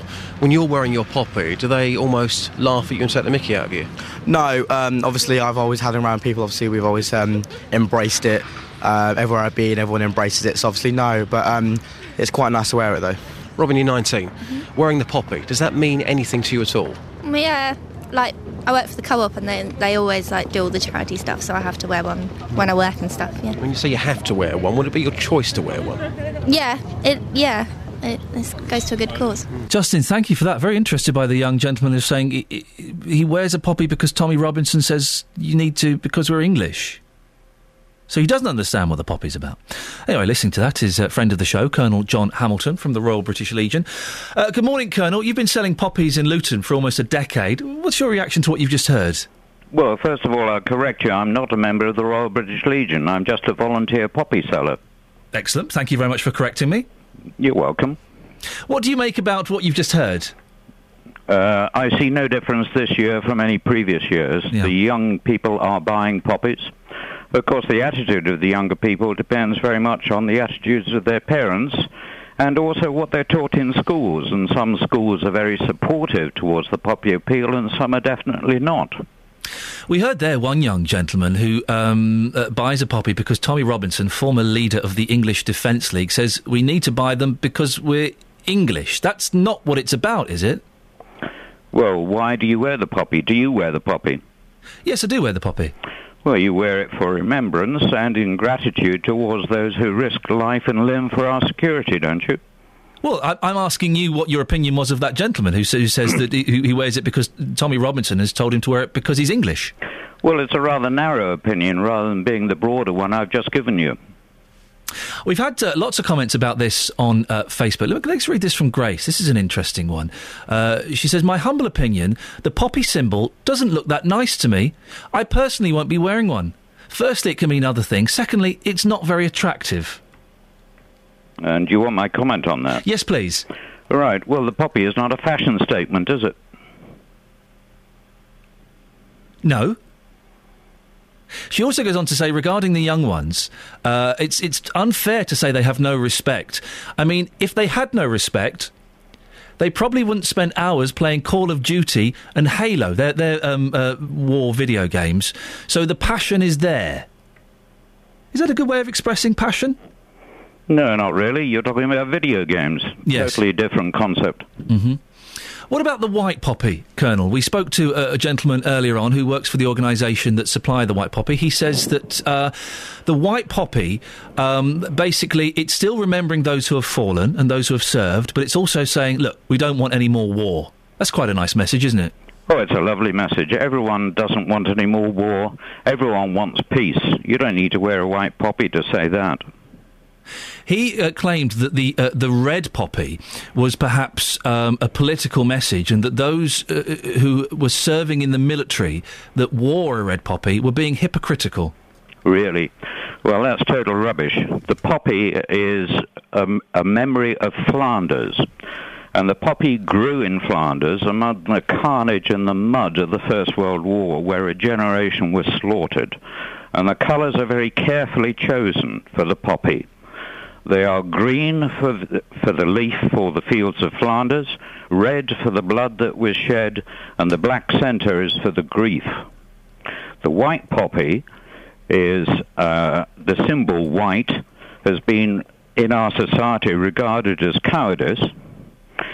The first white poppies were sold in 1933, and they were issued as a challenge to a continuing drive to war. The funny thing is that the person driving for war was Hitler, and the appeaser was Chamberlain, so it doesn't make sense. And finally, Colonel, what is the suggested donation for buying when people buy a poppy? Well, most old-age pensioners will give me £1. And old-age pensioners, you have to remember, have less disposable income than a lot of people on benefits. If you think about £1 as a donation, it represents twopence a week over the year.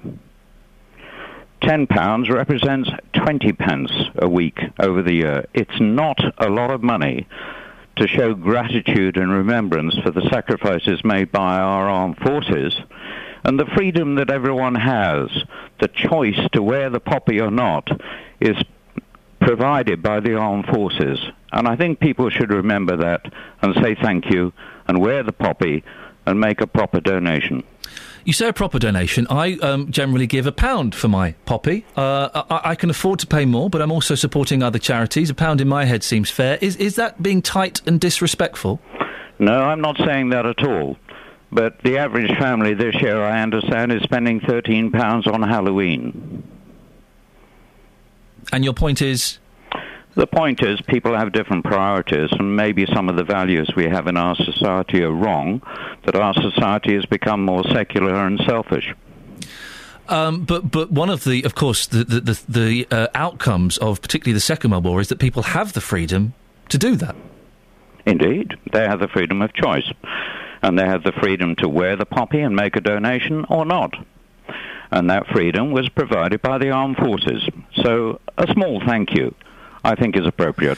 Final question, Colonel, I do appreciate your time this morning. If we don't wear a poppy, if people are listening to this don't wear a poppy, should they be ashamed of themselves? No. They have a choice. And you respect that choice? Of course. Colonel, whereabouts will you be selling your poppies this year? Well, as you know, I no longer sell in the Arndale because they wanted to charge the Royal British Legion money for parking. Yes, they changed their minds, didn't they, after several years? Yes, well, it was a new manager, Mark Broadhead. Now I sell poppies at Asda at Wigmore Lane, so my message to the people of Luton is, come to Asda, buy your cheap petrol, and come and see me and buy a poppy. Colonel, I appreciate you coming on this morning. Thank you very much for your time. You're very welcome. Thank you very much indeed. That's Colonel John Hamilton, a volunteer poppy seller. Travel news for beds, cards and bugs. BBC Three Counties Radio. On the M1 heading northbound, the road is blocked between junction 9 for Redbourne and 10 for Luton after an accident. All of the traffic has been stopped, so queues are building. There are emergency services attending. Thanks to Vanessa, Jamie, Pat and David for calling that in. On the M1 London bound, those problems have now cleared. On the M25, however, the problems still continue anti-clockwise. There are those severe delays where it's down to 2 lanes between junction 25 for Enfield and 24 for Potters Bar. There's recovery work going on. Queues are back to junction 28 for Brook Street roundabout, and it's taking just over an hour to get through. Also anti-clockwise, there's 1 lane closed between junction 17 for Maple Cross and 16 for the M40. It's after an earlier breakdown. Things are slow from junction 19 for Watford there. Joining the M25 from the A40, that's what making things slow on the M40 northbound coming off the Denham roundabout. In Hitchin, Dave called in because there are queues on Pearton Road eastbound between Hitchin Road and Upper Tilehouse Street. On the public transport, London Midland has a bus replacement service running between St Albans Abbey and Watford Junction after the storm on Monday affecting the overhead lines. This is Alice Glossop, BBC Three Counties Radio. Across beds, hearts and bugs. This is BBC Three Counties Radio.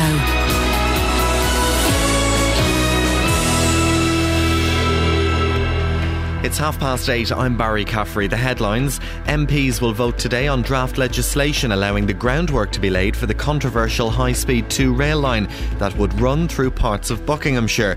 The bill is expected to be approved, although some Conservatives are likely to vote against the plans. A man has been stabbed by 3 masked men who forced their way into his home near Leighton Buzzard. It happened at Red Line Court at Heath and Reach at about 11:20 on Tuesday night. The men demanded cash and got away with 2 laptops and a set of car keys. Police are appealing for witnesses after a woman died in a road traffic collision on the A1M last night. It happened after 6 p.m. on the southbound carriageway, just after the exit slip road at Junction 3. The woman was travelling with a man in a green Vauxhall Astra, which collided with a silver Land Rover Discovery.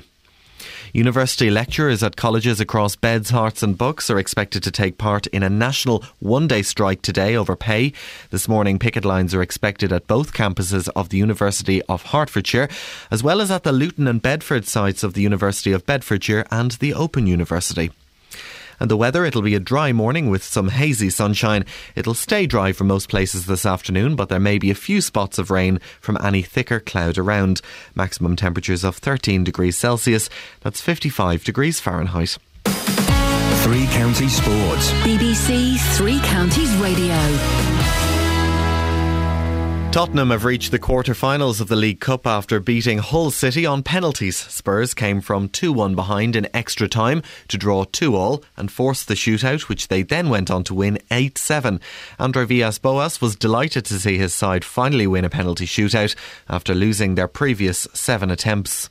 Also for myself, I've lost a couple in the cup against Academic, and we suffered in Basel last season. And the most ironic thing is that we didn't train this time for penalties, and all of them were slotted perfectly. and against Basel, we trained and ended up missing all 3 of them. So it was great for the players to enjoy this victory and break that voodoo as well. Well, Manchester City beat Newcastle 2-0 in the other 4th round tie. The draw for the League Cup quarter-finals has been made. Tottenham host West Ham, Manchester City travel to Leicester, Stoke play Manchester United and Chelsea will face the winner of Sunderland versus Southampton. The England captain Chris Robshaw is confident the side will be match sharp when they face Australia at Twickenham on Saturday. England haven't played since June, and in that time Australia have played in a series against the British and Irish Lions and been involved in the Rugby Championship. However, Robshaw believes his teammates have been facing tough enough tests with their club sides keeping sharp. We're lucky that pretty much everyone had a challenging Heineken Cup kind of 2 weekends going to build up to this. So hopefully that physicality element will be there and will be sorted. They've played a lot more internationals recently than us. We just have to make sure that when we get out there on Saturday, we don't warm up into anything. We go from minute 1, and if we get 1 or 2 chances, we have to make sure we're good enough to take them. England's bowlers are struggling to make a breakthrough against a Western Australia chairman's 11 in Perth. A short time ago, the hosts had reached 221 for 1. And Rory McIlroy leads the field by 2 shots at the World Golf Championships event in Shanghai. He's 7 under par after shooting a first round of 65. BBC Three Counties News and Sport. I'll have more at 9. Email 3cr@bbc.co.uk. BBC Three Counties Radio. Confusing email from Barry. Says to wear or not to wear, to pay less or more. It's a freedom. This is the poppies. The freedom of choice. It's a freedom of choice. The very thing that many fought and died to give us. This freedom. The poppy is a token of respect for these people who we should be proud to honour. Wear your poppy with pride. So he's saying, it appears to me, Barry, you're saying we have the freedom to wear it or not, but you should wear it. I think that's what it sounds like, doesn't it, Catherine? It did sound a bit like do what you want, but make sure you wear a poppy. Yeah. Which is interesting. I don't know. 08459 455 555. The last 30 minutes of the show before JVS. More of your calls on poppies. How much would you pay for a poppy? Should we... Jonathan will be asking this morning, should we be ashamed of ourselves if we don't wear poppies? It's an interesting one. I don't know if shame is the right thing. There seems to be a guilt thing, doesn't there? You do get looks if you're not wearing a poppy. And if a celebrity or a reporter or someone is on the television between now and the 11th and isn't wearing a poppy, oh, you can bet there'll be a furore about that. If it's on the BBC, it'll be front page of the Daily Mail. 08459 455 555. Also talking about Halloween, we had an email from Jennifer who basically likened it to devil worship. What do you think? If you take it that seriously, it's just a bit of fun, isn't it? Just a bit of fun. And on the subject of, we had a call yesterday from a gentleman called Robert, 52, lives in Bedfordshire. He's having a bit of a tough time, struggling to afford food and pay his bills. I think the core problem is that he's lonely. Well, I'm going to have a little look online over the next couple of days and see if I can find any things in Robert's area, and I'll give him a call next week off air. And I'll put forward a couple of contact details and stuff, and then it's over to him. It's up to him as to whether he acts on that. But Craig in Aylesbury's called in. Morning, Craig. Morning, Ian. How are you? Yeah, I'm good, thank you, Craig. What can I do for you? Yeah, I was just listening to your conversation and what he was having with that chap, and I think, what a tragic case. It's I phoned in because he was saying about being lonely. Now, look, I go to church, and not if he wants to go and meet people, tell him to go to church. Okay, the church is a place that opens its doors to people that are struggling, that just want to talk or just want to meet people. It's not just about God. Okay, you have to belong to somewhere before you believe. That's the most thing anyway. But if he goes along to church, there are people there that will gather around him, and that if he explains his situation, there are things that can be put in place by the church. Churches now have a lot of connections with people like social services, and they get referred to us and things like that now. So, it's a good place to start. They do, a lot of churches do food banks. We in the Vineyard Church do the food bank. We do the furniture store. For people that are less fortunate, really, and struggling. Craig, I'm going to let you go just because the line's not great, but I think you got your point across there. It would have been nice to have had a longer chat about that, but the line was pretty bad. But that's Craig in Aylesbury suggesting he goes to the church. I guess I've been going to churches recently just because I've been a lot of time hanging around. It's nice to sit in a church. I was in a fantastic service in Westminster, not the cathedral, the Abbey. Westminster Abbey. I was in there to do a bit of reading, and suddenly the service started. The choir was amazing. But you can... I don't know what Robert's religious persuasion is, if he has one, but churches can be intimidating. And they, if you're not religious, it can be tricky. And permission to speak freely. Thank you. Churches that I have sat in, they are quite often filled with... I don't want to sound rude when I'm saying this, but I don't know if there's any way to say it and not sound rude. They're filled with old women. They're filled with women in their 70s. Not filled. The few seats that are taken are, from what I have seen, are kind of women in their 70s. 08459 455 555. Sarah's in Long Crendon. Good morning, Sarah. The subject of poppies. Yeah, good morning, Ian. I have to say that it's actually made me quite angry listening to some of the comments from some of the older generation today. I mean, let me just say, first of all, that I'm an army brat. My father did 25 years in the armed services. What I think some of these older people need to understand, rather than making the blanket sweeping statements about the younger generation and not caring and having no idea, what they actually need to realise is there's a proportion of the younger generation who are today waking up in Afghanistan to go out on patrol, not knowing whether they're actually going to come back in one piece or if at all. So it's not just about the Great War, the Second World War, it's about the Falklands, it's about Northern Ireland, it's about Iraq. The money raised today for poppies will help young men and young women who are coming back from places like Afghanistan. Jonathan Vernon-Smith, after 9, is asking a very interesting question. Should people feel ashamed if they don't wear the poppy? I would never say that, no, because if I did that, then that would make me... If I was to say that people were to be ashamed of not doing something, that would make me as bad as people making sweeping statements about a generation of people. My choice is that I wear a poppy. My family's choice is that we wear poppies. But if people don't want to wear them for whatever reason, then that's their choice. But please don't slate a whole generation when there's a number of them who are not going to be coming home. Sarah, thank you very much indeed. 08459 455 555. We had an email from Jennifer. I think this bears reading out again. About Halloween. Ian, it bothers me that some parents think it's a good thing to introduce their children to devil worship. Are they crazy? It seems to me that more people in the UK believe in vampires rather than God. It must be the skunk weed, the drugs and the booze that are changing people's brains more than they realise. Well, Halloween, is it devil worship? My eldest son dressed up as a witch at the weekend. Eventually, I managed to get him in the flipping outfit. He's got a witch's broom, pointy hat, a little cloak. He is enjoying cutting... probably this very moment, he'll be cutting out pumpkins with his mum. And we did a little bit of trick-or-treating. It was kind of staged. He was at a Halloween party, and the person who was organising the party had arranged for the next-door neighbour to have some sweeties. So a group of 3, 4-year-olds trooped round, trick-or-treat. And my boy didn't want to do it. Hated it. Then as soon as he got sweets, he went, Daddy, can we go to the next house and do it? And then he went and trick-and-treated his grandmother. There's no harm in that. It's not devil worship, is it? Surely it's not devil worship, is it? It's just a bit of harmless fun. I wouldn't call it devil worship, but when they go from door to door, I call it begging. They're begging for sweets, and I don't believe in that, I'm afraid. Until I moved where I am now, we never ever even thought about Halloween. I didn't do it as a child. My children didn't do it. And it wasn't until I moved where I am now that it happened, all of a sudden, children were knocking on the door. It's a bit of fun, though, isn't it, for them? No, if they want to have their parties at home, then fair enough. But please don't go knocking on other people's doors begging for sweets. Shirley, you killjoy. No, I'm not a killjoy.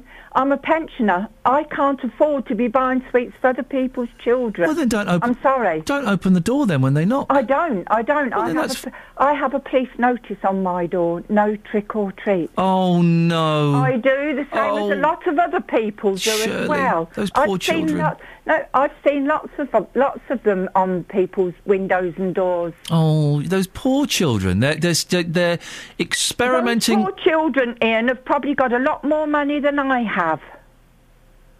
But you don't have to... Listen, just don't open the door. You don't have to have a sign up saying no trick-or-treaters. No, I just... That's what I think, and that is my view.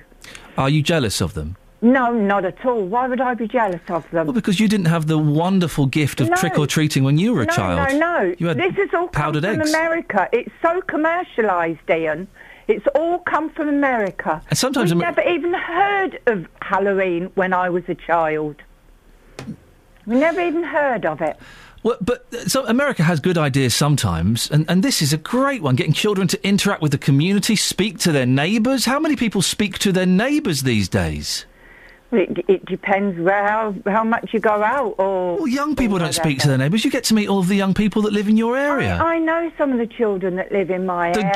The joy on the faces, Shirley, when I open the door... and there's a little ghost, and there's a little skeleton, and there's a witch, and they say, trick or treat. And I go, oh, you scared me. Oh, I better give you a treat. Luckily, I have this big bag full of sweeties. Why don't you put your hands in and see what you can grab? Oh, it's joyous. Ian, you can afford it. I can't, I'm afraid. I'm sorry, I can't afford to be doing it. It's as simple as that. But I'm going off of the Halloween subject. I bought my poppy yesterday. And how much did you give? I put £1 in the box because that was all I could afford. Well, Shirley, good for you. I appreciate your call this morning. Thank you very much indeed. Is Shirley being a little mean? A sign up saying no trick-or-treaters? You just don't open the door if you don't want to, do you? I love it. Kids, we have a little pumpkin in the window. We moved to a new place. I don't quite know if it's going to work there or not. But we have a pumpkin in the window with the face cut out, a candle in it. That's like having a red light, isn't it? In Soho, it's saying, yes, you're welcome. They knock on the door. Oh, my goodness, there's a skeleton! Well, luckily, Mr. Skellington, I've got some sweeties. It's a bit of fun, isn't it? I wish that I'd had it when I was a kid. 08459 455 555. BBC Three Counties Radio.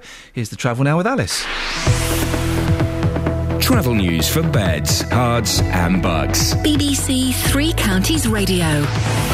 Thanks very much. The M1 northbound is still blocked between junction 9 for Redbourne and 10 for Luton after an accident. Traffic's been stopped, so the queues are building there. The emergency services are attending. We had a call from Vanessa, Jamie, Pat and David about that, so thank you. We've also had a call from Martin about the M1 London bound. That's slow between junction 12 for Flitwick and 11 for Dunstable Road. The M25 anti-clockwise still delays, where it's down to 2 lanes between junction 25 for Enfield and 24 for Potters Bar. Queues still back to 28 for Brook Street roundabout, and it's taking just over an hour and a half to get through. Engineers are on the scene, cutting the crash barrier away from the lorry there. On the M40 northbound, it's slow coming off the A40 at Denham roundabout, heading towards the M25. On the A1M southbound, things are still slow around junction 7 for Stevenage. In Roxton, the A1 southbound has 1 lane blocked because of an accident where the car went into the central reservation at the Black Cat roundabout. On the public transport, London Midland is running a replacement bus service between St Albans Abbey and Watford Junction because of damage to the overhead line after the storm. This is Alice Glossop, BBC Three Counties Radio. Thank you, Alice. A lot to get through in the last 15 minutes of the show, including Justin Dealey. And lots of your calls. The phones have been so busy today. Thank you very much. In the meantime, it's 8:47. It's Thursday, the 31st of October. I'm Iain Lee. These are your headlines on BBC Three Counties Radio. MPs will vote today on draft legislation allowing the groundwork to be laid for the controversial HS2 rail line that would run through parts of Buckinghamshire. Police are appealing for witnesses after a woman died in a road traffic collision on the A1M last night. Her green Vauxhall Astra collided with a silver Land Rover Discovery just after junction 3. In sport, Tottenham and Manchester have both reached the quarter-finals of the League Cup. Coming up, spooky Halloween. Ha ha ha. Yeah, it's Halloween, isn't it? Here's the weather with Elizabeth. Beds, Hearts and Bucks weather. BBC Three Counties Radio. Hello, very good morning to you. We've got a few more outbreaks of light rain and drizzle to come, but then it will turn into a drier and a brighter afternoon, so brightening up after the next few hours or so. Always the risk of 1 or 2 light showers, I'm afraid, drifting in on the wind, but you know, we'll see a bit of hazy sunshine around, I dare say, but the damp, drizzly weather lasting for longest across parts of Hertfordshire this morning. Temperatures on a par with what we saw yesterday, so we're up to 13 or 14 degrees, 57 in Fahrenheit. For the trick-or-treaters tonight, it will turn a bit breezier. Many places will stay dry, but we could see a few outbreaks of drizzle, very like this morning, perhaps lots of cloud around. It's not going to be too cold. Temperatures down to between 7 and 10 degrees overnight. But we'll start off the day tomorrow with plenty of drizzle, again a bit like today, and then gradually that rain is actually going to turn heavier and more persistent as we head into the afternoon, particularly the evening rush hour and the overnight period. And we do actually have a Met Office weather warning out for some very heavy rain overnight on Friday into Saturday. In terms of the weekend, well, Saturday should start off dry and bright. If you are looking for a dry slot at the weekend, that's probably it, because it will turn wetter later on through the day, and it will also turn very windy as well. In fact, quite concerned about these gusts of wind on Saturday. Not as bad as it was on Monday, but we may well see a Met Office warning issued a bit later on in the day, so keep tuned to the forecast. Thank you very much. On Saturday, Three Counties Sport takes over. We'll be live from midday with 5 more live commentaries. And Watford score here inside 4 minutes. We start with Watford hosting Leicester in the early kickoff. And it's rifled into the net. Then at 3, you can choose MK Dons versus Walsall, Stevenage against Wolves, Wickham at Accrington, or Luton's trip to Gateshead. 8 yards out, post the ball past Jensen. Listen to your local team Saturday from midday here on BBC Three Counties Radio. Morning, Iain Lee, BBC Three Counties Radio. We'll cram in Halloween before the end of the show, and as many calls as we can. 08459 455 555. Hazel's called in. Good morning, Hazel. Good morning, Ian. What can I do for you this morning? I've rung in to say, if you say Skellington again, I'm going to come up there and give you a good slap. Oh. It's Skeleton, not Skellington. That's what I'm saying, Skellington. It's not Skellington. What is it? It's Skell-E-ton. Skell-E-ton. That's what I'm saying, Skellington. Well, it sounds like you're saying Skellington. No, I'm saying, listen carefully, Skellington. It sounds like Skellington. Well, you need to clean your lug holes out. Let me ask you a question, okay? Yes. Why are you so upset because you think I'm saying the word Skellington when actually I'm saying Skellington? For the same reason that you say milk and not milk. Oh dear. Next you'll be saying it's called a chimney, not a chimbly. Oh. Well, Hazel, listen, let's go through it one more time. Tell me exactly how I'm supposed to say it. Skeleton. Okay. Skellington, that's what I'm saying. Okay. Are we friends again? Yes. Are you going to give me a slap? No. Disappointing. See you later, Hazel. Thank you very much. Bye-bye. There we go. So I'm saying Skellington. I'm saying it properly. Jill's in Luton. Good morning, Jill. Good morning. What can I do for you? I'm so cross with these people who think Halloween's a pagan or non-Christian festival. It's a Christian festival. Oh. Well, it's, according to Jennifer, it's no, devil worship. It's not. It's actually the original origins of it is to do with All Souls Day, which is tomorrow, and the vigil that started the night before. And people would go out and people would make cakes, which is the origins of trick-or-treating. And it's mentioned in Shakespeare. So he can't get much more English than that. Does Shakespeare mention trick-or-treating? He talks about All Hallows and going out in Two Gentlemen of Verona. And it's about the practice and the custom of going out the night before All Souls Day. What did you think? We spoke to, I think it was Shirley earlier on, who doesn't welcome the trick-or-treaters. She's even put a sign up on the door saying no trick-or-treaters. Now listen, I think there's a cut-off point. I think 12 is kind of the maximum age. Over that, you're taking the mick. But it's wonderful, isn't it, when you get a couple of, like a 6 and a 7-year-old knock on your door and they're dressed up as a ghost and a skeleton, and you look at the end of the garden path, there's their mum sort of going, is this all right? Oh, trick-or-treat! Oh, there's a skeleton, don't eat me! Have a Mars bar instead. Well, that's nice, isn't it? I think it's wonderful, and I've got my bucket of sweets and my house decorated for Halloween today, and I shall be enjoying it. Excellent. Good for you, Jill. I really appreciate your call. Thank you very much indeed. 08459 455 555 is the telephone. It's a bit of fun. Halloween, it's a little bit of fun. Or devil worship. Fun or devil worship? You decide. Well, earlier on, Justin Dealey spoke to a 22-year-old earlier who's going out trick-or-treating tonight, and he says that people aren't as generous nowadays. Have a listen to this. Boy, I said back in the day they did, but as the years have gone by, I think it's died down, everyone's lost. People are becoming stingy. Yeah, definitely. Now, what happens then? Somebody turns around and they say, OK, trick, then what? It depends on who you are. It depends on who you are, because obviously, you can say trick, and you can egg them. That's a trick at the end of the day, so... You've egged somebody before? No, I personally haven't. But your friends have? But I've seen it happen. I mean, that's outrageous, isn't it? So if somebody says trick, your friends have egged that person on their doorstep. Wait, you can say that. Wow, that's terrible, isn't it? Come on, you got to admit, that's terrible. I hear that, but... Well, I don't know, boy. But you wouldn't do that personally? No, I wouldn't do that. You seem like a nice lad. Yeah, I am. Thank you very much. Appreciate your time. Well, boy, nice to have you on, J-Dog. Yeah. Listen, can we get him on every day? Anyone that starts a sentence with boy... Why? 22, no, don't trick-or-treat, go and get a job. Absolutely. No, that's too old for trick-or-treating, I think. 12 is the cut-off.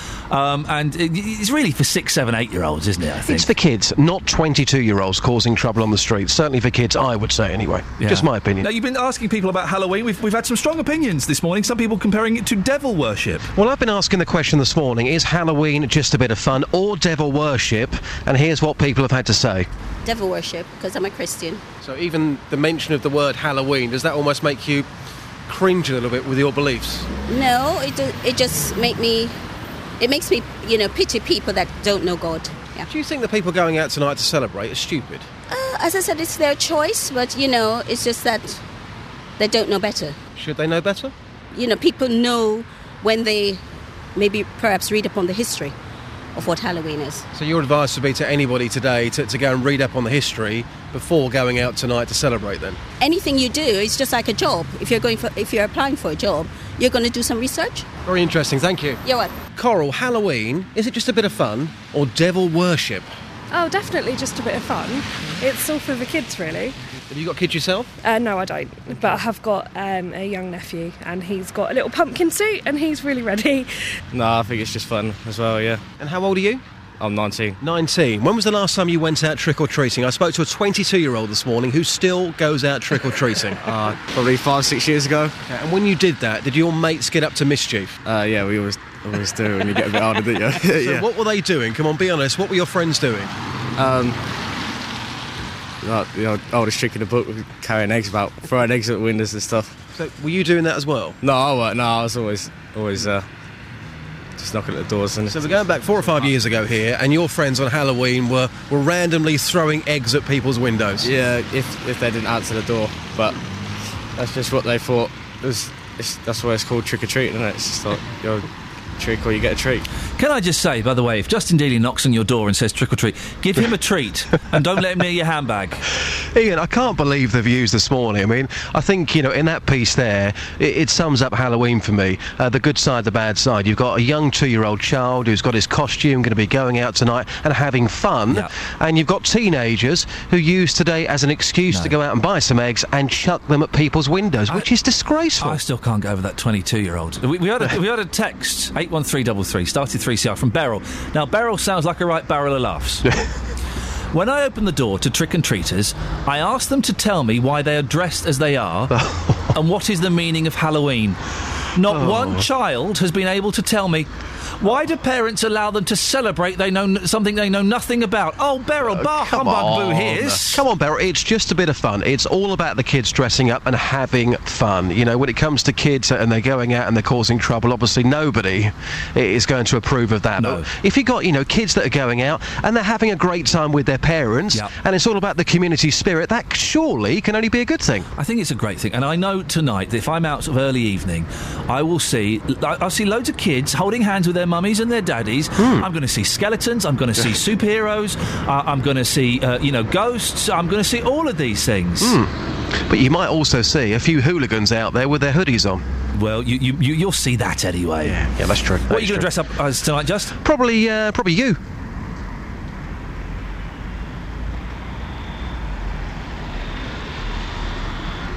Can I go now? I think you better had. Bye. Catherine's going to go out with her youngsters. What are you going to dress up as, Catherine? Lily Munster. Ooh. That's one for the granddads. Yeah. Ooh. And grandmas. Yeah. And older generation. I'm an older The kids have no idea who I am. No. Just a scary lady. So are you going to have the white streak in your hair? Yes. Wear it tomorrow. Wear the white streak in your hair tomorrow, please. It's a wig. I'll bring it. You can have a go. Thanks very much. Kelly Betts, you're a kid. What are you going to dress up as? I'm going to dress up as you. I've got your face mask. Justin's done that joke. Oh, did he? I was on the phone. Okay. I'll go as Dealey then. Okay, we kind of petered out again at the end of the show. We need to really work on these endings, guys. Sorry, bruv. Thanks, Justin. Travel news for beds, cards and bugs. BBC Three Counties Radio.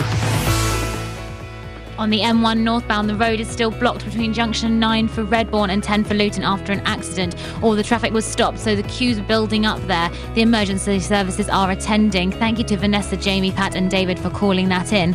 On the M1 London bound, things are looking slow between junction 12 for Flitwick and 11 for Dunstable Road.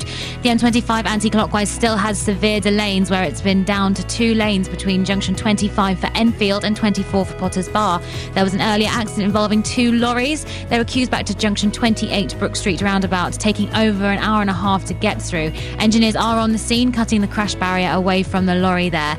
On the M40 northbound, it's slow coming off the A40 at Denham roundabout, heading towards the M25. And in Roxton, the A1 southbound has 1 lane blocked because of an accident where a car has gone into the central reservation at the Black Cat roundabout.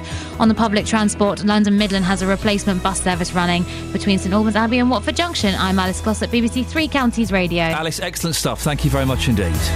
Right, that's it. That's your lot. Do keep emailing me, ian.lee@bbc.co.uk. JVS is up next with what's going to be a cracking show. I'll be back tomorrow at 6. Until then, ta-ta. Local and vocal across Beds, Herts and Bucks. This is BBC Three Counties Radio. Thank you, Iain. Good morning.